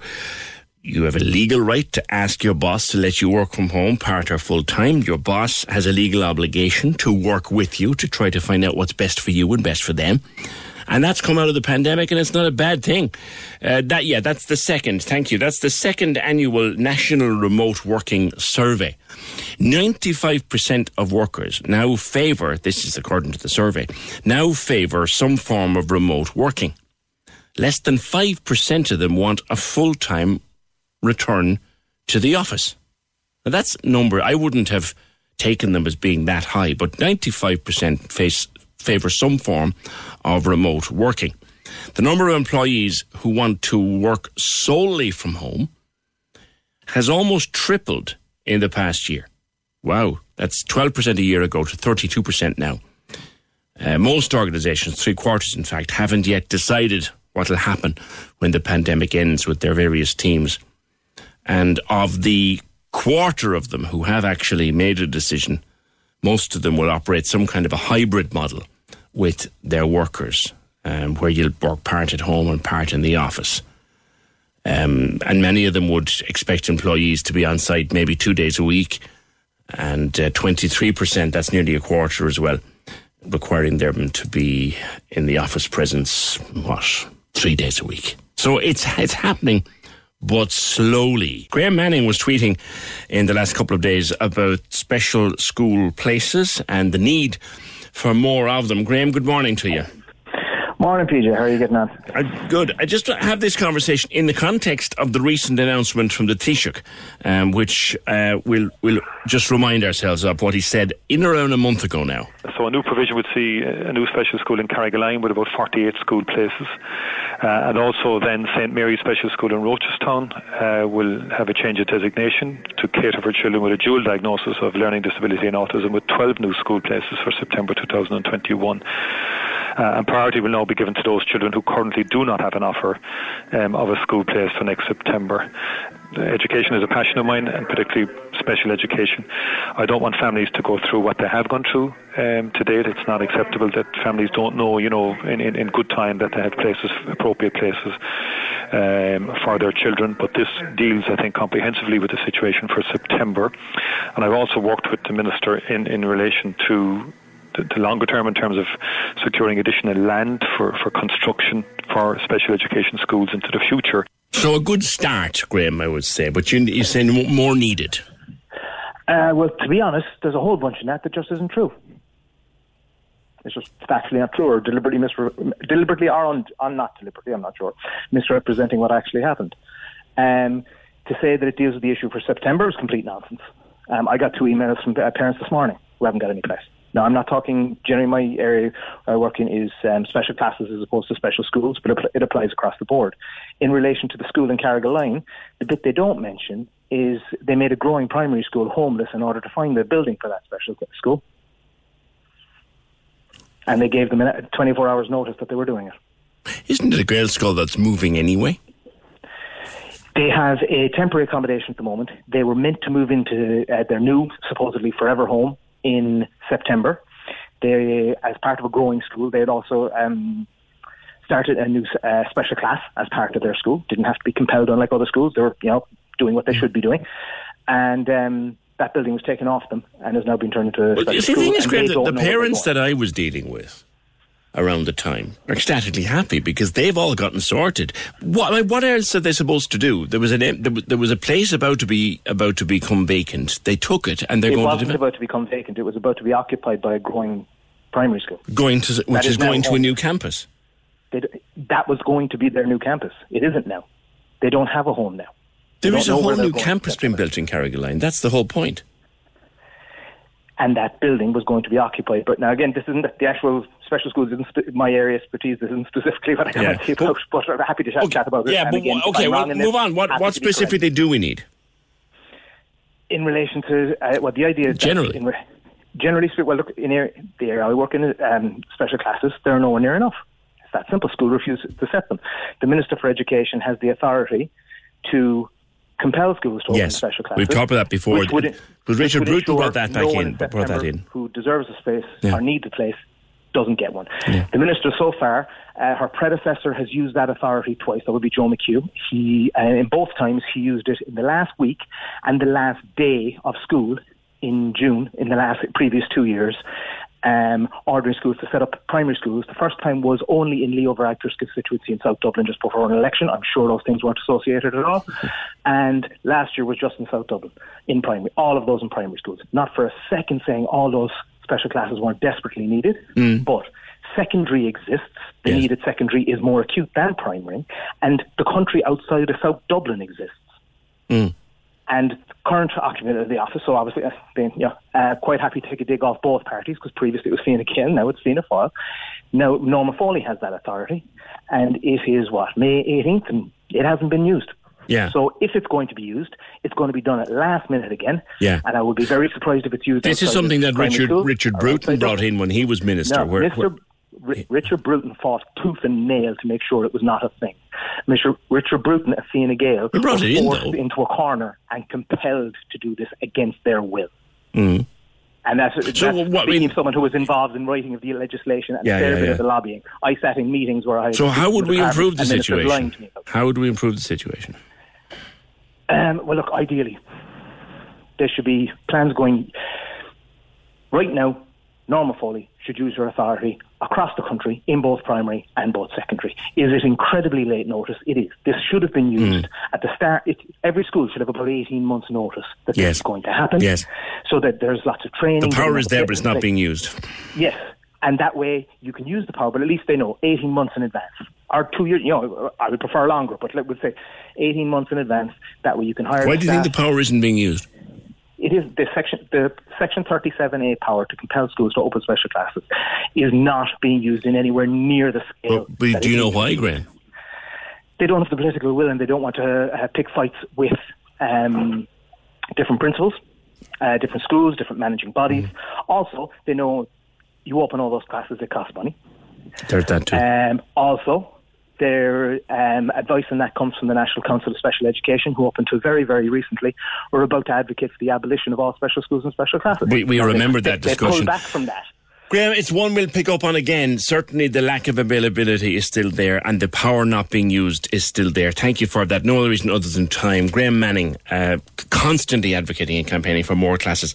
I completely agree with the man. That power is there since Richard Bruton brought it in. Whether it was kicking and screaming or not, he brought it in. It's never been used or been used only once or twice. Can we just talk? The Opinion Line on Cork's 96 FM. With Dairy Made Premium Spread, 100% natural and made in Cork using West Cork cream. The lines are live. And we're ready to talk. Can we just talk? Call 1850 715 996. Text or WhatsApp 083 396 96 96. Email opinion@96fm.ie. The Opinion Line with PJ Coogan. On Cork's 96 FM. Yeah, Graham's been on the show with me many times, and I agree with an awful lot of what he says. And the idea that you would wait until June or May to authorise a class for September is bonkers. Absolutely bonkers. And that should be May for June 12 months, or doing it May for September 12 months. That's the very last or least you should get. So he's completely right on that. The situation with Carrigaline, I'm not going to get into it, but that will be sorted. I remember it arising the weekend that the Taoiseach made that announcement. There was a few feathers ruffled, shall we say, around Carrigaline with regard to the school that was supposed to move in there. But I think the general feeling on the ground is, look, lads, you'll be sorted out. The need for these special classes is far more urgent right now, but you will be sorted out. But it's ongoing. It's ongoing. 1850 715 996, the number. A couple of things coming in that I want to get to. I won't forget that one about the pellet guns. That's a bit worrying. There's pellet guns. There's a craze for pellet guns. And as always, they're not being used in the kindest way, shall we just say. Mr. Pop, who did the first ever ransomware. Do you remember I told you that back in the late 80s, he sent around a floppy disk to loads of different insurance companies and drug companies. And the floppy disk had the name AIDS on it, or the word AIDS on it. And when you put it into the computer back then, well, what you got was a quiz that you did for about 10 minutes and to find out how likely you were to contract AIDS, because this was in the middle of the whole AIDS epidemic worldwide. You did your quiz and you thought, right, that's 10 minutes of my life that I'm never getting back. And you went on about your business and used the floppy disk as a coffee coaster or whatever you wanted to do with it. And then 2 weeks later, almost to the day, you couldn't get into the computer, or you couldn't get into your files, or you couldn't get into what you'd stored. And the message came in to get your files back, or to get access to your files back, send $150 to a PO box in Canada. That was the first ever ransomware on record. That was Mr. Pop did that. Now, he was disenchanted because the insurance companies weren't covering AIDS. If you had AIDS, your health insurance wouldn't cover it, and the drugs were a ridiculous price as well. So he was taking that he was an AIDS researcher. He was arrested, caught, and put into a mental institution. That's what happened to him for this attempt to bring down all of the various hard drives. He was spent time in a mental institution. When he got out, this is the crazy one, he became a butterfly farmer and a butterfly conservationist, and he set up a butterfly rescue and conservation farm. He's dead, but the butterfly farm is still there. That's the bizarre story. 1850 715 996. Now, Mark Ryan, we spoke to Mark a couple of times over the last couple of months, because Mark is one of these people who really, really needed his vaccine because of lung disease. You got your first one, and Mark, have you got your second one now? Good morning.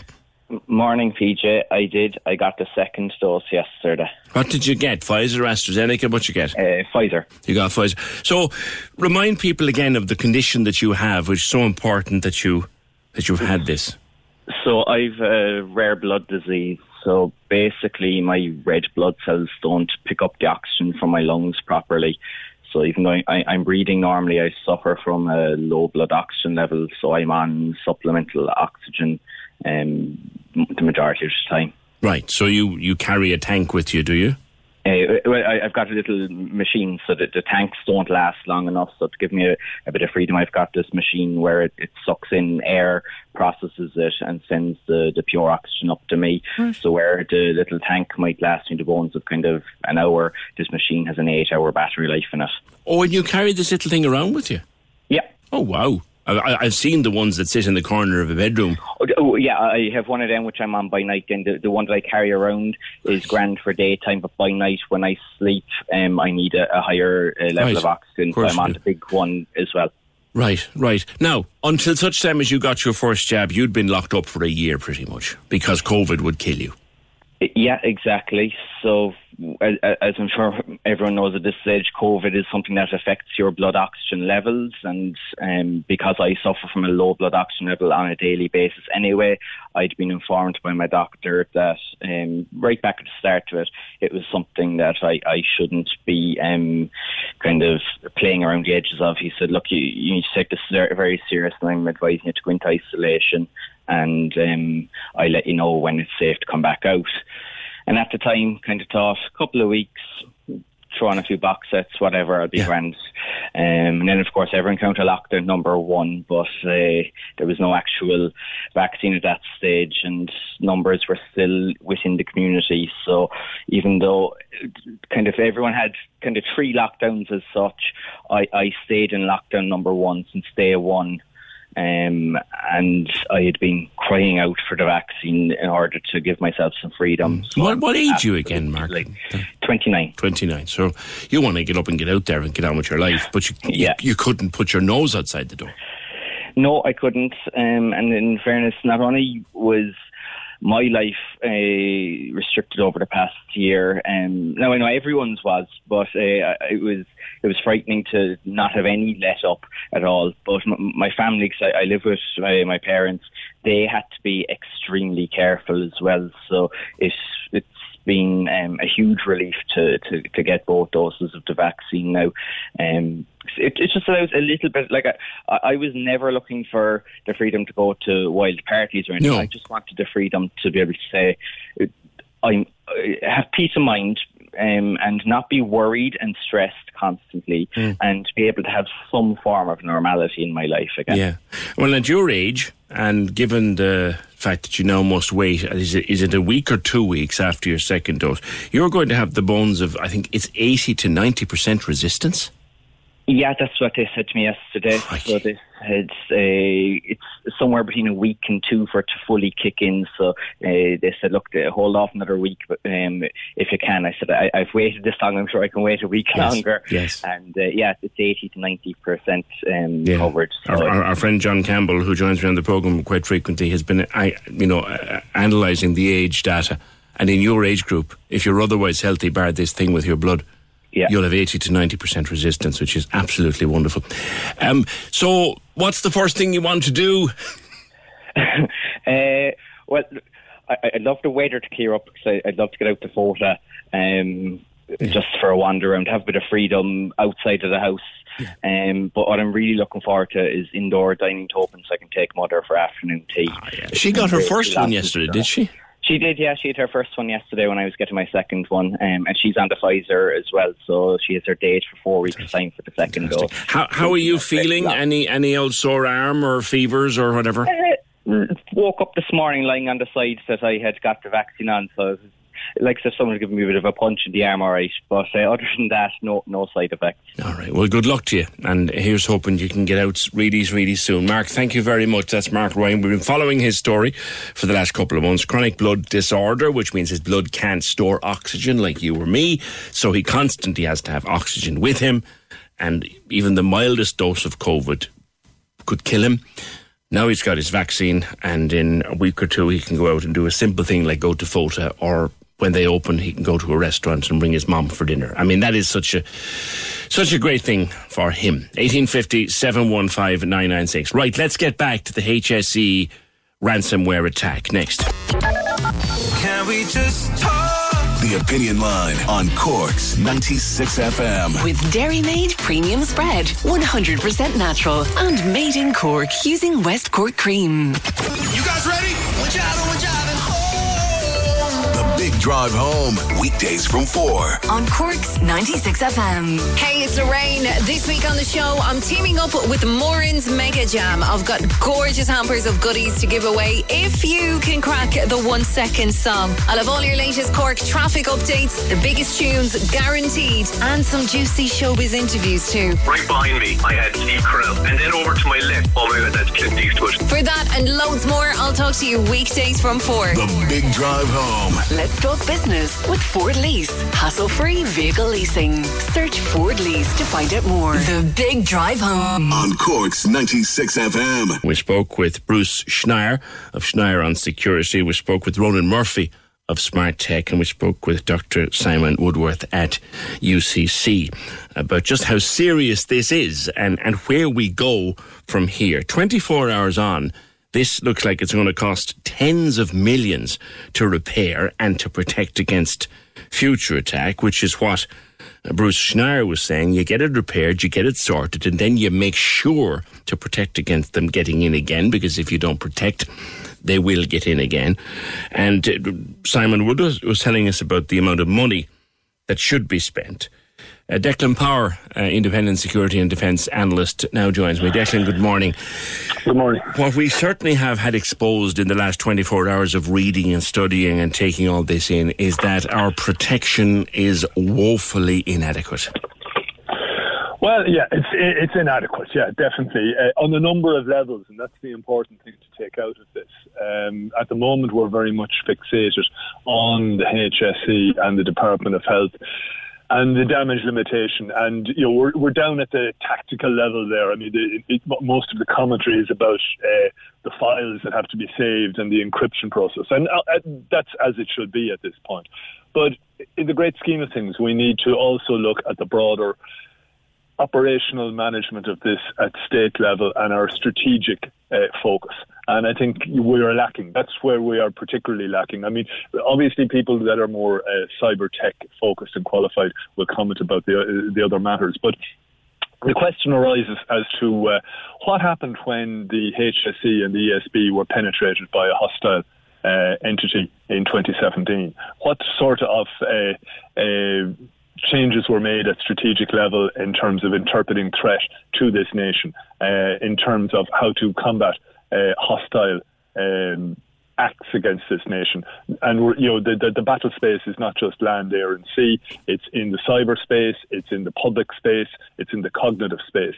And how configured are we to respond to that? And I would say we're not, because all of our primary organs of state security are siloed. So you have 4 different key elements that have 4 different key departments and 4 different ministers.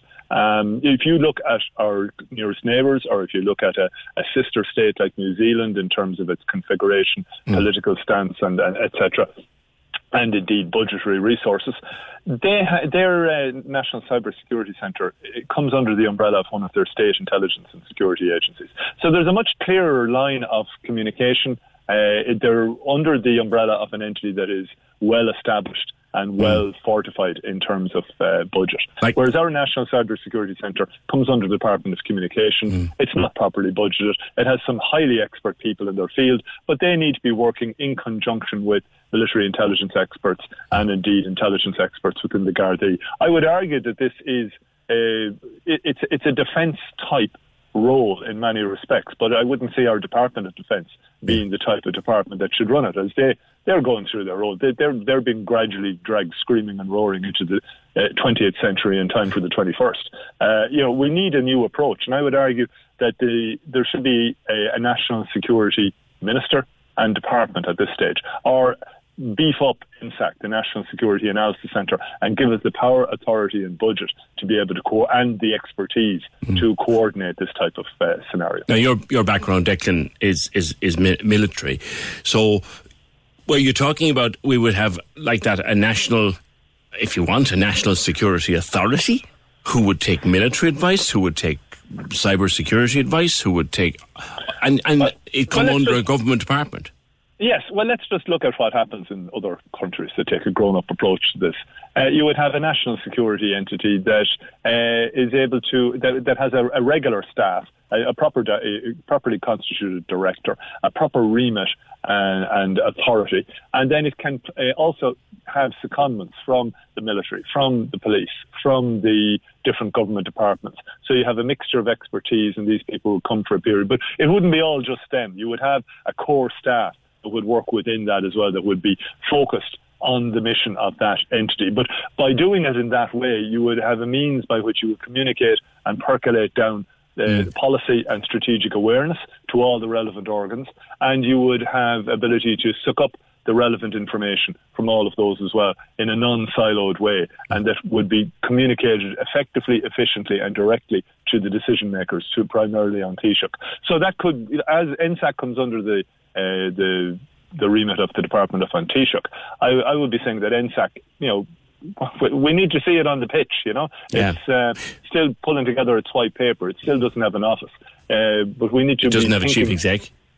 No, it doesn't. Well, it does, sorry. Dermot Woods. I don't want to confuse the National Security Analysis Centre with the National Cyber Security Centre. Okay, that's the one. My problem with the National Cyber Security Centre is that it is largely in splendid isolation from the Gardaí and from the Defence Forces military intelligence area. There were officers from An Garda Síochána and the Defence Forces who did sit within it in some sort of an observational role, but I don't think that's even the case at the minute.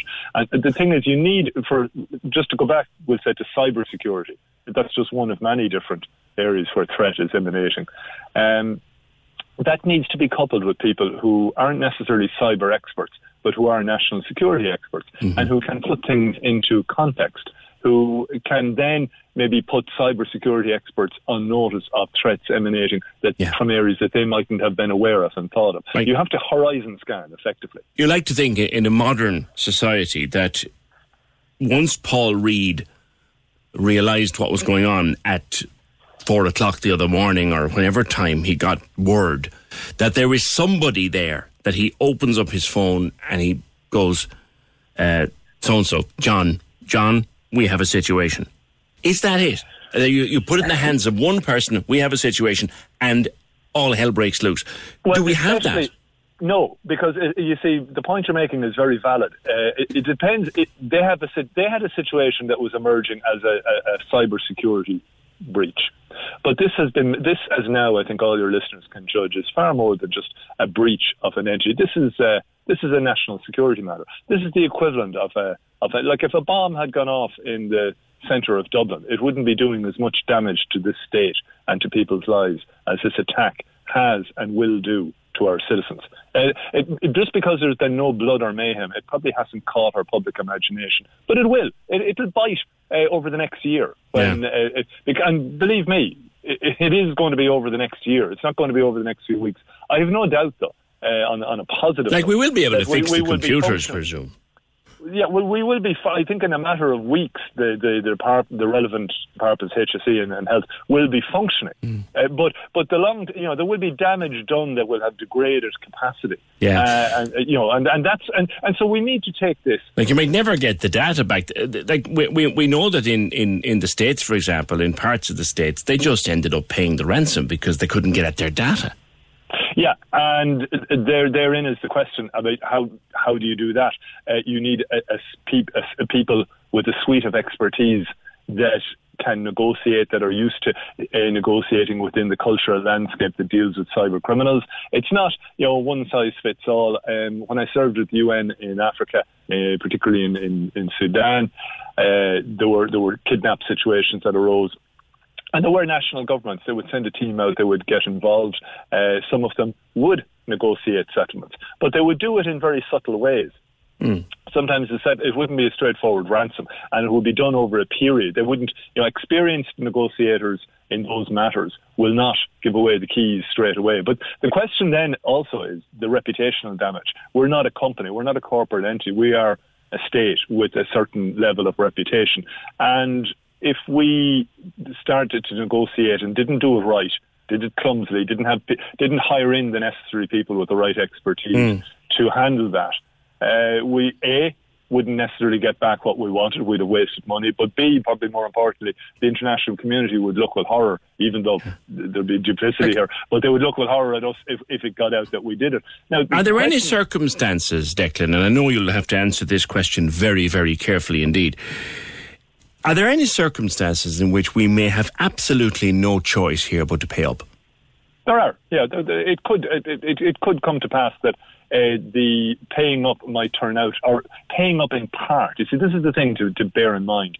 You wouldn't be paying for everything, or you negotiate. And these people have an awareness because they've done their estimate. They've done their estimate of us, and they have an awareness of what our capacity is for paying and what will make us sit up and take notice. That's why they hit us where they hit us, when they hit us. Coming out of a pandemic, hitting our HSE, they've gotten maximum attention. And the question is, what would the benefit be? Would it be worth negotiating a settlement in order that there wouldn't be a data dump? I don't know enough about that particular area. But well, there are experts saying this morning now that certain chunks of data appear to be on the dark web. That's worrying. It wouldn't surprise me. But then it's worrying depending on how you frame this. And that's another alternative. Let's stand back a little bit and think about it. Okay, but look, this is if we look at this, it's like the pandemic and the effect on us. It's all to do with how you as an individual or how you as a society frame the situation, and you can see it in a completely disastrous way or not so disastrous. Like, how much difference will it make to an ordinary individual if that information is dumped on the dark web? That's a question. I don't have an answer to that. I'll just answer it from my own perspective. If my medical information, I had some serious illness myself in years past. Would I care? Personally, I don't think I would. You'd need to have a certain level of medical knowledge to even make sense of that kind of data. But on the other hand, would it leave the state open to legal liability, if something wasn't done about it? And then there's another question is, well, maybe the state isn't open to liability because if it's adjudged that this is an attack that one couldn't be entirely protected against, just like a terrorist attack, then a state can't be held liable for the damage done in that. So I want to wind just back to an earlier point that's relevant to us here. The thing is, we need to have a whole new discussion at policy level and thought level about how we respond and how we try and prepare ourselves and how we try and avoid these situations. And what I'm saying is we need to start to look at ourselves in terms of threat the same way they did. Like this organisation, this organised crime group, that's composed of people, a lot of whom would have had expertise learnt at a state level. They're not a gang of leather-jacketed thugs, while they undoubtedly might have a few that work for them. They're highly educated, highly trained people who most likely worked in state security services, both within the cyber realm and, more importantly, within the national security realm. So there were people who would have analysed Ireland. They would have analysed a number of states around Europe to see both in terms of technical ability to get into their system, but then in terms of the consequences of that.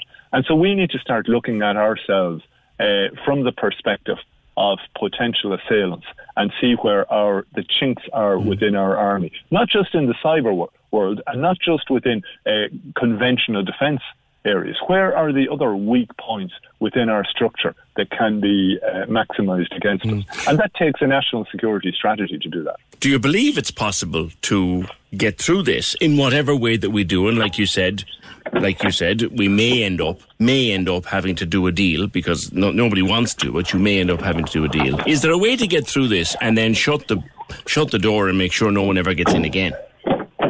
No, there isn't. There's a way. There may be a way to do a deal that solves the problem now, but we'll never. That's like saying, is there a way to prevent against emergency or storm damage, and that'll never happen again? No, eternal vigilance is the price you pay to protect your citizens, and it is the least that the citizens of a state like ours can expect their government to be attempting to do. Okay, Declan, leave it there for now. Thank you very much. Most enlightening. That's Declan Power, independent security and defence analyst. I think we are realising now just how damn serious this is. And, you know, look, data on the dark web, you can be terrified of it or you can care nothing about it. But, like, what if, and don't tell me this can't happen because it can, what if data gets into the hands of someone who might blackmail you because you had a certain sexual proclivity and you ended up getting maybe a sexually transmitted disease and it's in your medical records and no one else knows about it, but the blackmailer will know about it. Or someone who, you know, you might have lied about your health to get a particular job. Well, they've got you over a barrel there.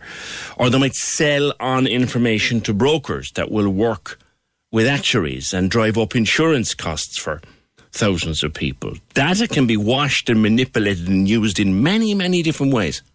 It would frighten you what they can do. And, oh, my file's got nothing interesting in it, so who cares if it's on the dark web? Well, that might be your attitude, but it mightn't be somebody else's. And we don't know what file might be out there, how much they can see, what they can get at. Is it personalised? Is it anonymised? We don't know. We are in deep manure here. Deep, dark, thick, smelly cyber manure. And we're not going to be out of it for quite a while. 1850 715 996. Can we just talk? The Opinion Line on Cork's 96 FM. With Dairymaid Premium Spread, 100% natural and made in Cork using West Cork cream. Simon Murdoch and the best music mix. Weekdays from midday on Cork's 96 FM. Sorting out your shopping today. A €300 voucher for Aldi could be yours, and all the biggest tunes to fly you through Tuesday afternoon. See you straight after the Opinion Line on Cork's 96 FM. Can we just talk? The Opinion Line with PJ Coogan. Text or WhatsApp now. 083 396 96 96. On Cork's 96 FM. Got this earlier on the phone, and I apologise, I haven't had a chance to read it out just now. In the Meadows last Friday, not too sure where the Meadows is, but in the Meadows last Friday, there were kids at a birthday party, a pod from one class. They were chased by young fellas firing pellets. One guy got hit in the head, one got hit in the arm by pellets. The kids were so intimidated they didn't say anything to their parents until yesterday. Someone has to say something about this. It's going on in other places too. All across the north side we hear. Pellet guns are being sold in town and the parents know that they have them. That was a distress call we got earlier on this morning. Kids were so scared and so intimidated by this pellet gun user that they didn't tell anybody until yesterday. The kids obviously noticed the child, or the parents obviously noticed the child had a sore arm or something. How did that happen? Pellet guns, a big craze. They come back from time to time, pellet guns. Does it take someone to be badly hurt before we do something about it? If you have a pellet gun, be aware of the fact that your children may not use it for what you're hoping they'll use it.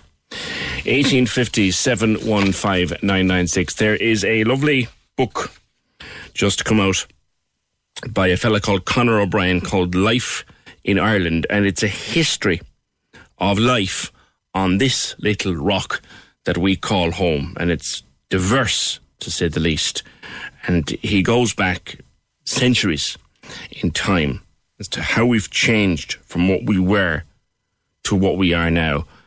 Conor, good morning to you. Good morning, PJ. How are you doing? Good to speak to you. You too. Where does the inspiration to write a book like this come from? Well, I suppose it comes from my own childhood, really, PJ. I've always been interested in prehistoric life, since watching Jurassic Park as a kid and being kind of fascinated by extinct creatures that lived millions of years ago.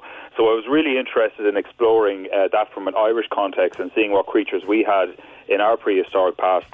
And it's been a project that's been many years in the making, but I wasn't disappointed with what I found. Yeah, we were home to woolly mammoths, dinosaurs, you name it, they were here. Very much so, yes. In fact, Cork has been, specifically with the Ice Age, Cork has been probably helped us have a greater understanding of our Ice Age animals more than any other county. Castlepook Cave in the north of the county, so that's near Doneraile, has been one of the richest sites of Ice Age animals to be found anywhere in Ireland.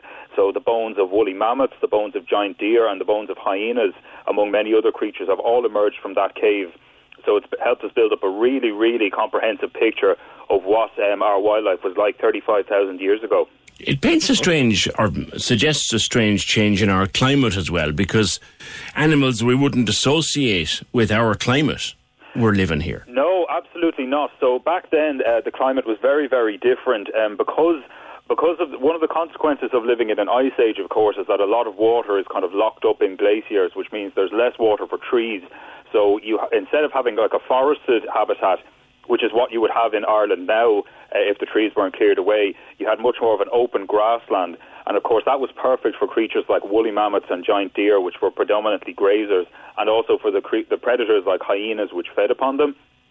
So it was a really kind of spectacular fauna. It was like its own kind of Serengeti in a way, but with prehistoric giants as opposed to the creatures that you see on the Serengeti now. We've all been to the zoo and we've seen hyenas. We had them in Cork, you tell us. Yes, absolutely. So in Castlepook Cave in Cork is the only place in Ireland where fossils of hyenas have been found, and as well as some of the bones that they brought into the cave. So if you look at hyenas in Africa today, they make their dens in underground burrows, and it seems like our Ice Age hyenas did the same, but except in caves. And some of the mammoth bones in Castlepook have been found with little dimples on them that were left by the teeth of hyenas, which means that the hyenas probably brought the remains of mammoth bones into the cave to feed on. So really interesting insight into their behaviour. I went on holidays last year up to the coast of County Antrim, up the Causeway Coast, up that part of the world I'd never seen properly. Place. Incredible place, but incredible history according to your book. Yes, absolutely. So what's very interesting about the coast of Antrim from like a prehistoric perspective, it's one of the very few places in Ireland where rocks are exposed from what's called the Mesozoic era. So the Mesozoic era is kind of better known as the age of the dinosaurs, so the time when dinosaurs ruled the earth. The only real place in Ireland where you'll find deposits from that area, from that era exposed, is on the Antrim coast, and that's why the Antrim coast is the only place in Ireland to have produced bones of dinosaurs, as well as other reptiles which lived during that time. Wow. We were 80% forest at one stage, you say? Very true, yes. That's in our recent past. So after the Ice Age ended, obviously you had the much greater spreading of forests, and Ireland was covered from forest almost from coast to coast, with exceptions such as bogs, obviously, and high mountains, but much of the lowland of Ireland was forested. But tragically, a huge amount of that has been cleared away over the centuries. That process really kicked off in the 1600s.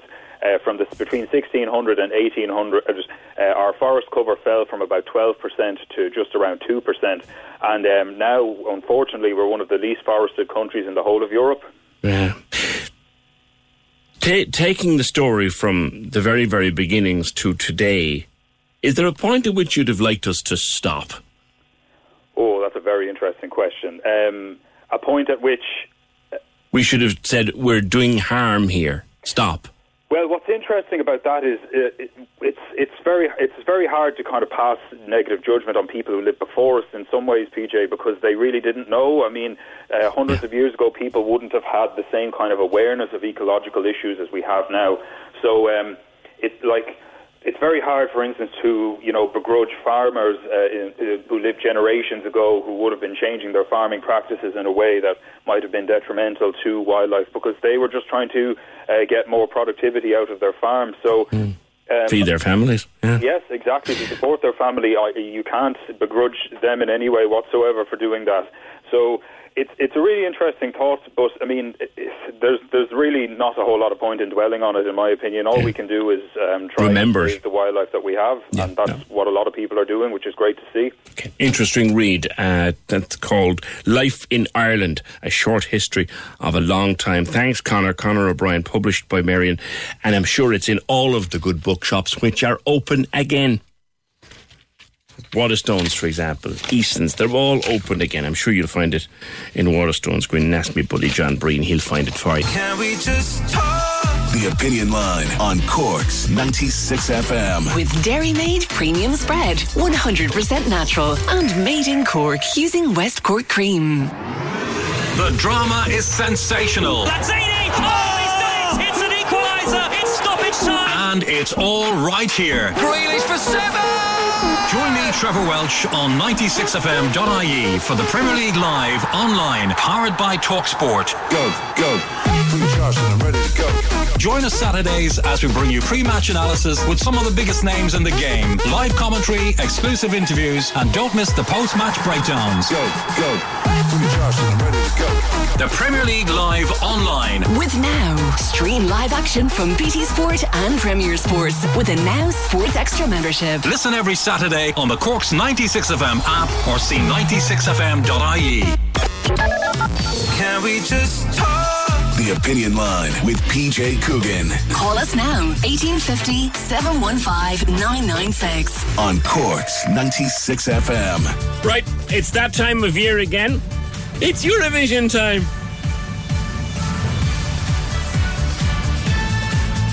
We put in an old dance mix, just modern it up for the year that's in it. Joined by Paul G. Sheridan of the RTE Eurovision team and our own Dermot Manning, man. Paul, you're not actually there now, are you? You're at home this year. We're at home this year, yes. And, well, I'm looking after the juries, so they're always in the HQ, you know, like all the other national juries are in their respective TV stations. So, and sadly, even our commentator, Marty Whelan, won't be there this year. He's doing it from here. Yeah. So it's happening, but it's so much changed from the last one, which is 2019. Let's remind us of 2019 and, as they say, why we are where we are.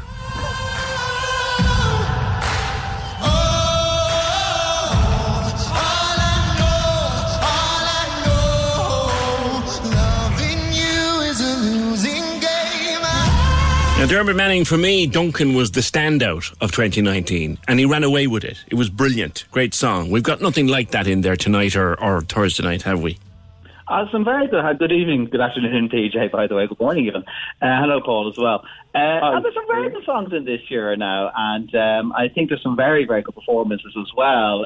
Tonight, for example, I mean, people can look out for, there's a great song there's a very interesting song from Ukraine, actually, and a terrific singer from Malta as well, Destiny. And she would be, if she was to win the contest, the first time winner of the Junior Eurovision also would win the Senior Eurovision. Yeah. So she won the Junior Eurovision for Malta back in 2015. So it's a very good start, very good singer to look out for, and a very, very good performance from Lithuania at the beginning of tonight's show as well, called The Group. So there are some very good songs in there. Paul, I'm a member of the Brains Trust, as are you, and we were looking through it the last couple of weeks, and reading a survey, all of the various fans associations around Eurovision land are really looking at Malta in a big light this year. Yeah, well, I mean, I think there's also, there's 50 years. I mean, as Paul knows his Eurovision history very well, and he'll tell you that 50 years ago that Malta made their debut at the Eurovision Song Contest right here in Ireland, in the Gaiety Theatre in Dublin, when RTE staged the event after Dana's victory in 1970. Yeah. So, it would be lovely if Malta was to finally win the contest. And she has a very, very good chance. She has a good song. She has a great voice. She ticks what I would call, and I'll get your thoughts on this, Paul. She ticks a lot of, shall we say, modern boxes. She does. Quick listen to it.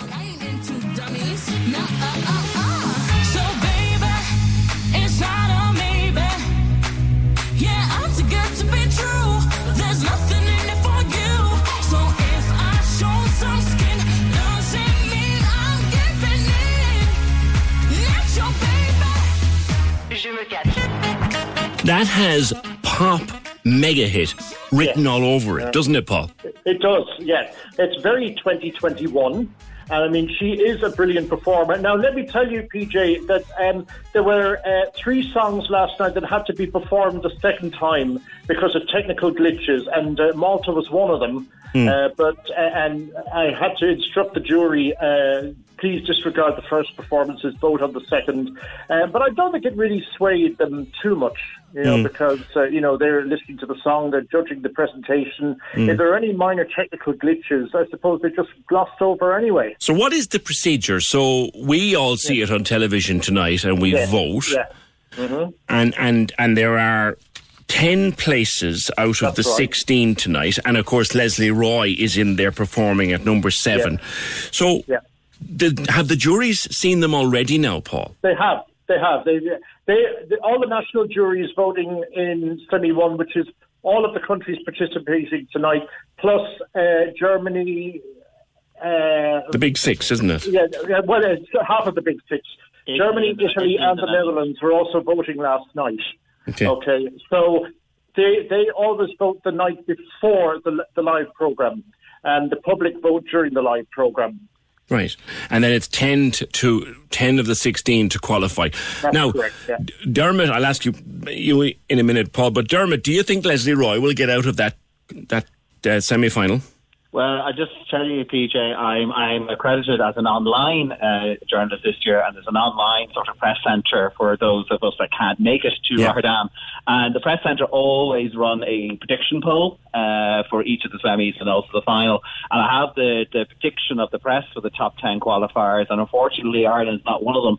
We're predicted to be 14 of the 16 tonight. So I think it's borderline for her, to be honest. I think there's various reasons for that. There's a lot of sort of certain countries that have a very, very strong qualification record, and they're in tonight. So Cyprus, Russia, Ukraine, Sweden would usually make it into the final. Azerbaijan is in there as well. So Ireland has that against it. And but that said, it's a very up-tempo performance. It looks great on screen. Leslie is a terrific performer, but if I put my hand on my heart, as it were, I'd say it's borderline. I have to say, Paul, I preferred last year's song that she can't bring forward. I did. I thought I had a better chance this year, so I have to be honest. And I said it all around the corridors of RTS, and I think Leslie has a better chance with this song than she did with last year's. Last year's, I thought it was a little bit too clubby, if you know what I mean. And in the last 10 years, or maybe even 15 years, you're getting so much more of that now in the contest, and that it's becoming a little bit tired. And the song, when she came up with Maps, and I listened to it there back sometime in February, I said, oh, yeah, this one really has something going for it. But then, as Dermot says, there's a lot of strong competition tonight with the other 15. And I don't think it's going to be a struggle. I think she will make it to the final.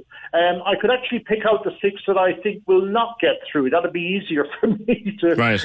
Now, you've probably seen and heard these songs. I know Dermot and you and me and with Ken, our pal, we've all had these songs for weeks now. You've probably been listening to them more than anybody, Paul. So not as much as I would have done in previous years, because I just haven't had the time. Yeah. But prior to this week, I've listened to them at least maybe 4 or 5 times, which is not a whole lot. Yeah. Dermot, you think it's borderline for her, and you think, Paul, she will get out of it. It's going to be different on many other levels this year. No huge crowd. No huge crowd. There's 3,500 there in the auditorium. Well, there was.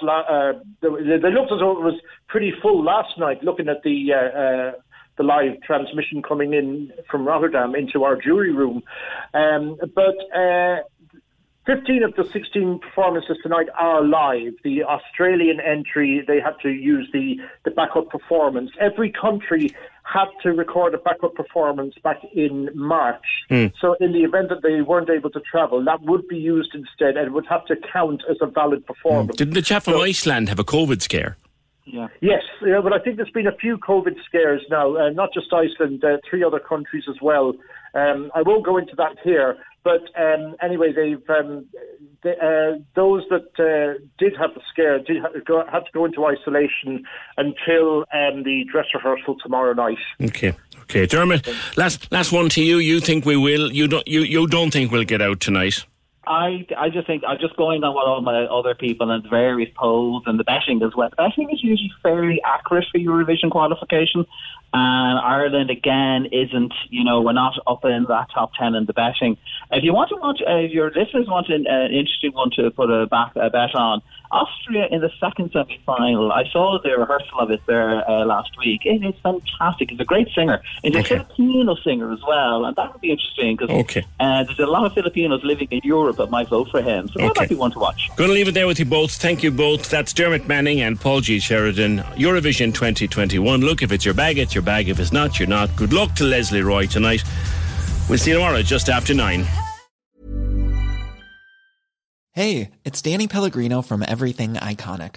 Ready to upgrade your style game without blowing your budget? Check out Quince. They've got all the good stuff, shirts and polos, activewear, and fine leather goods, all at 50 to 80% less than other high-end brands. And the best part? They're all about safe, ethical, and responsible manufacturing. Get that luxury vibe without the luxury price tag. Hit up quince.com/upgrade for free shipping and 365-day returns on your next order. That's quince.com/upgrade. When you make decisions for your company, you look for the no-brainers. If you have a lot of mailing to do, Stamps.com is the ultimate no-brainer. Use the Stamps.com mobile app to mail everything you need to keep your business running with up to 89% off USPS and UPS. Make the same no-brainer decision as over 1 million other businesses with Stamps.com. Use code PROGRAM for a special offer. That's Stamps.com, code PROGRAM.